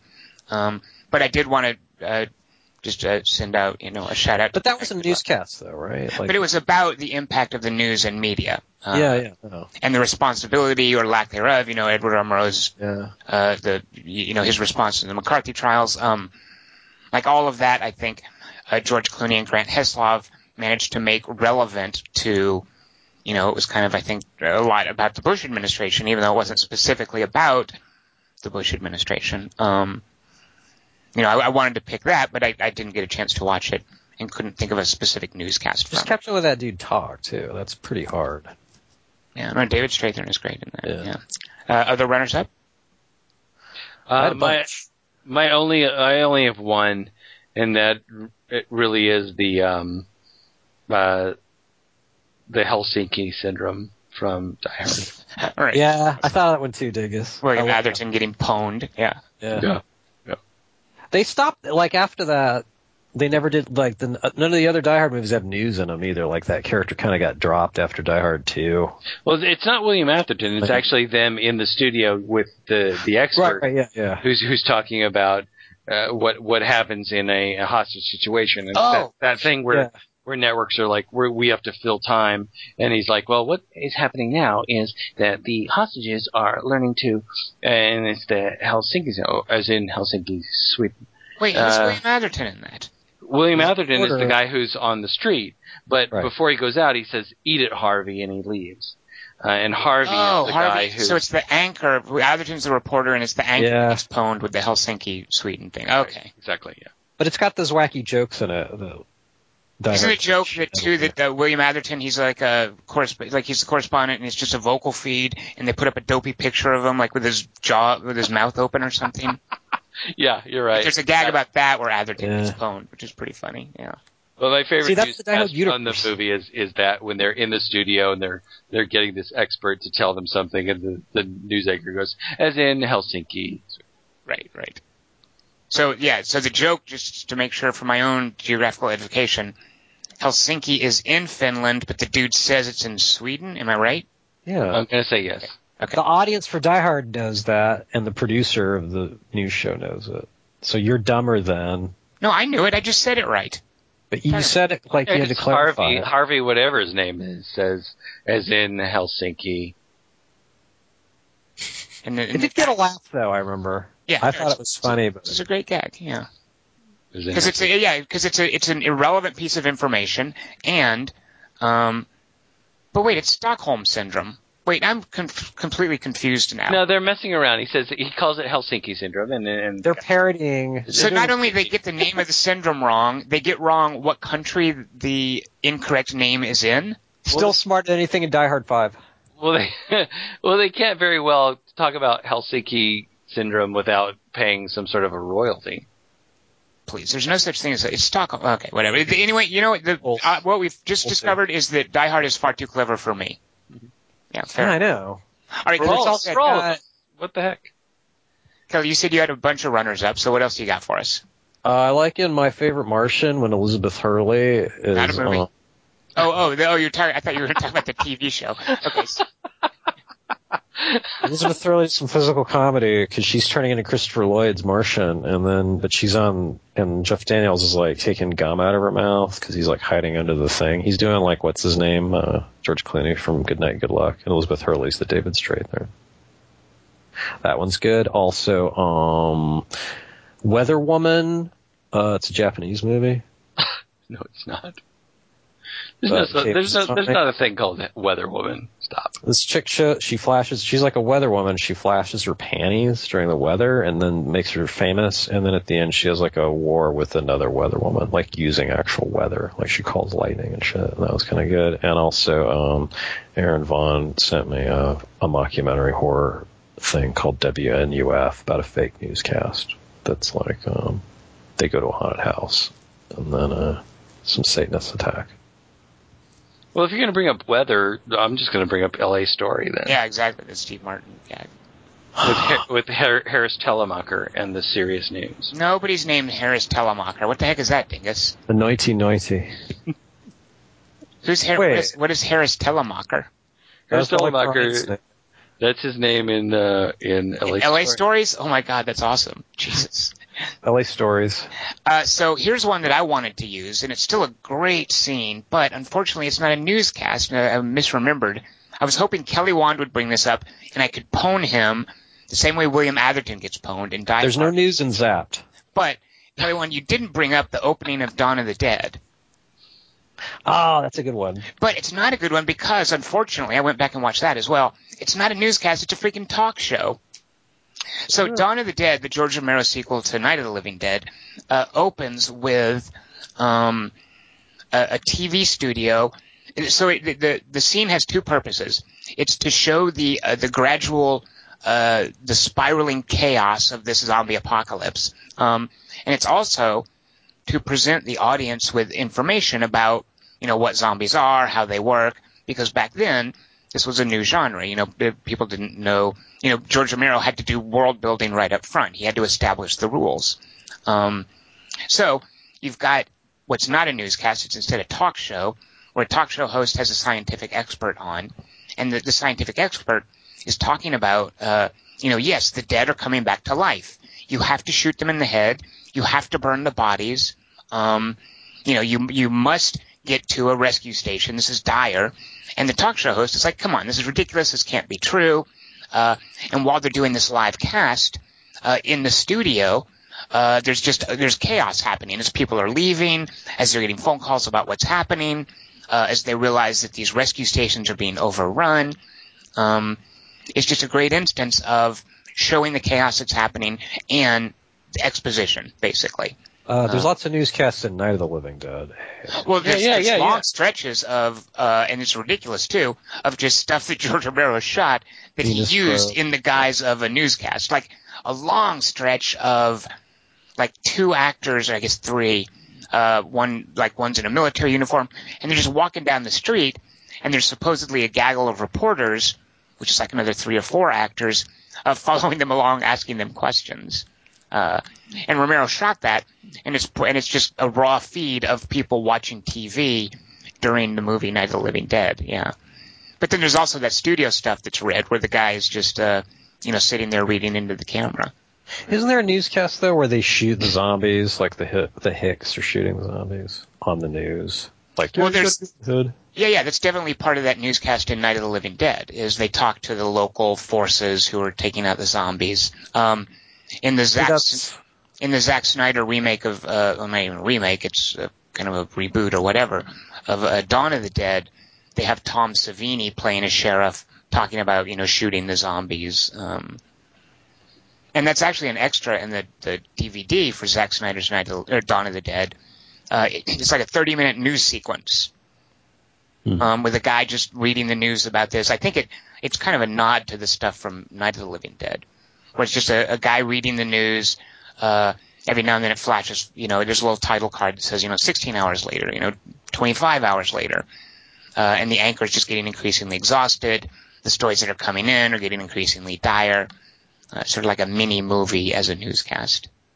I like that I live in newscast in hindsight because it's like the vibe is like, yeah, we're not too worried about the zombies. Like, we got this. It's not that big a deal. But so then later on, if the other movies are part of the pantheon, then it's like, oh, those are the newscasts back when times were good. So it's like the deterioration of the news. It's also kind of cool in that it happens. It's part of what it's like a live. Part of the genius of the movie is it's a way of getting you into the mindset of the characters in the movie, because the characters in the movie encounter zombies and stuff that's happening. There's even this narrative shift where who you think is going to be the main character, she becomes catatonic and she basically drops out of the movie, and the protagonist shifts to a new character. They meet new characters, and then at one point they find and turn on a TV, and instead of watching the movie, we're not watching them watching TV, George Romero just shows us what they're watching on TV for 20 minutes. That's But that's what you do, though. No, I know. I kind of love that. Is, it to get into the mindset of these protagonists. They're just going to sit there and watch the TV and learn about what the hell is going on. And he doesn't just cut to the highlights of what they watch. He gives us all of what they're watching. Yeah. I love that. Yeah. Zombies? That's probably something about them on TV. That is kind of an interesting dichotomy of whether the filmmaker is showing us information or them information with the newscast. Are the characters learning something from the newscast, or is it just them doing a little bit of, we're going to tell you what's going on in the movie? Right, yeah. And actually, this reminds me, and I totally forgot this. I started this topic a long time before Gunman, and I forgot this until you started talking about Night of the Living Dead. The first time I had an idea for this topic was after watching the movie Atlantic City a couple of years ago, because there's a really great newscast in that, and it's a really old school newscast saying what has gone on in this crime that happened in the city. And have you guys seen Atlantic City? Gosh, not in forever. I do remember Susan Sarandon rubbing lemon on her breasts, but beyond that. Yeah, Wait, that's Last Tango. No, that's Butter, Kelly Wand. That's not her breast. That's a Butter. So tell us about Atlantic City. Like wasn't that like Richard? No, not Richard Burton. Burt Lancaster. It's Burt Lancaster and Susan Sarandon. I think it's Louis Malle who directed it. Oh. And there's this great thing that happens once everything's starting to fall apart and they're on the run. And I don't really remember. I've only seen Atlantic City one time, and it was a couple of years ago. And I don't even remember why I saw it. Probably because of the lemons. But I remember somebody sitting in front of an old TV and seeing this great old newscast about this couple or somebody who's on the lam and or something like that. And I just remember thinking, oh my gosh, I love this newscast. And I also remember you, Tom, having said, when I'm bored, I look at the background of like what's going on the TV screens, and me thinking, this is such a great example of something that deserves to be in the foreground of a really good movie. And I apologize for not knowing more about this, but you guys talking about Night of the Living Dead reminded me of Atlantic City. I also love in movies looking at like when they show you a newspaper headline, like looking at what the other headlines are on the newspaper. Plus, I also love. So I have not a background in journalism, but I've worked on like student papers and stuff. It is always amazing to me how in a movie when they will show you a newspaper headline, how the people who mock that up know absolutely nothing about the rules of a newspaper layout. They'll just splash a headline in the completely wrong place. You never have one headline above another headline, like they can't touch. People who make mock-ups for movie newspapers, what the hell? They don't know what they're doing. It makes no sense. Wait, but they don't want to. It's not a real newspaper, so it's kind of but you want to make it look like a real newspaper. Like if you've ever, it's kind of like the same thing about people who know about computers or guns, or they'll look at the way they're done in movies and they'll go, that's not realistic. I have that same stupid thing with newspaper layouts. Alexander Payne, when he was filming Election, he wrote the entire news story that's like under one of the headlines because he says that no one ever writes. They always like kind of half-ass that. So. But nowadays, people can freeze the frame and see what's down there and know that to do. Right. So this isn't a movie, but just to quickly nod to, there's a computer game called Grand Theft Auto 5, which was just released for the PC. And it has an online component where you're just in an open city and you can do different missions and you can buy properties, like you buy an apartment or whatever. And when you're playing online, there's also other people playing in the same city, doing missions and whatnot and running around. If you go into an apartment that you own, into your house, and you turn on the TV, Grand Theft Auto 5, like mini games that have these open worlds, there's a lot of actual TV you can watch. The developers at Rockstar made some animated series, and they're actually movie theaters in this fake city. You can go to a movie theater and watch these fake movies that they've created. But when you turn on your TV in Grand Theft Auto 5 online, one of the channels will always have a newscast about whatever player on your server currently has the highest wanted level on with the police. Like whoever's running around killing pedestrians or escaping from the cops. and it's always represented as a newscast, like with a crawl along the bottom. It's like a helicopter shot, and you're It's like a watching, leaderboard. It's kind of like a leaderboard, and you're watching their car drive around the city, and it's like a newscast following a high-speed police pursuit. I always thought that was a pretty clever conceit. Yeah. So it turns us into the Nightcrawler audience. Or you could be, if you're the one wreaking havoc, there could be people watching. You're the Nightcrawler. Yeah. All right, so Kelly Wand, why don't you give folks a 3x3 for next week and tell them how they can participate? Oh, okay. So I'm reading this book by Stephen Pressfield called The Afghan Campaign. So it's like about the Macedonians invading Afghanistan under Alexander the Great. And there's this one part where they're crossing a desert, and one of the new recruits gets out of line to pee, and then the sergeant's like, oh, if you have any of that in you, you're just not trekking hard enough. So it's like 3 best uses of pee.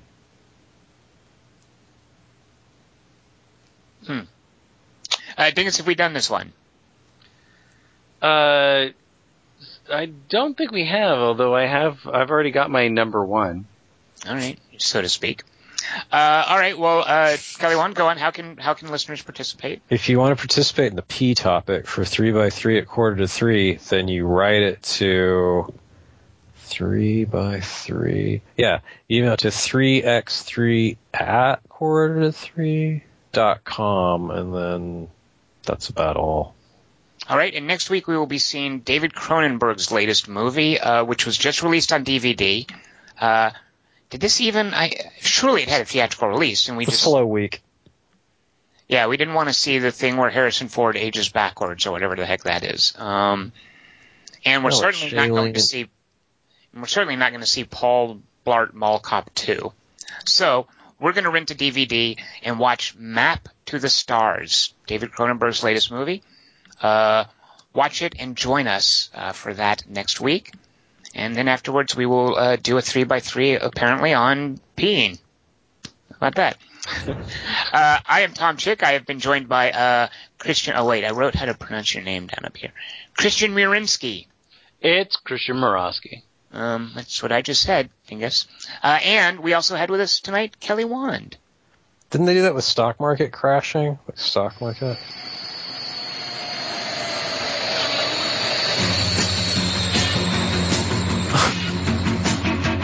I love this song.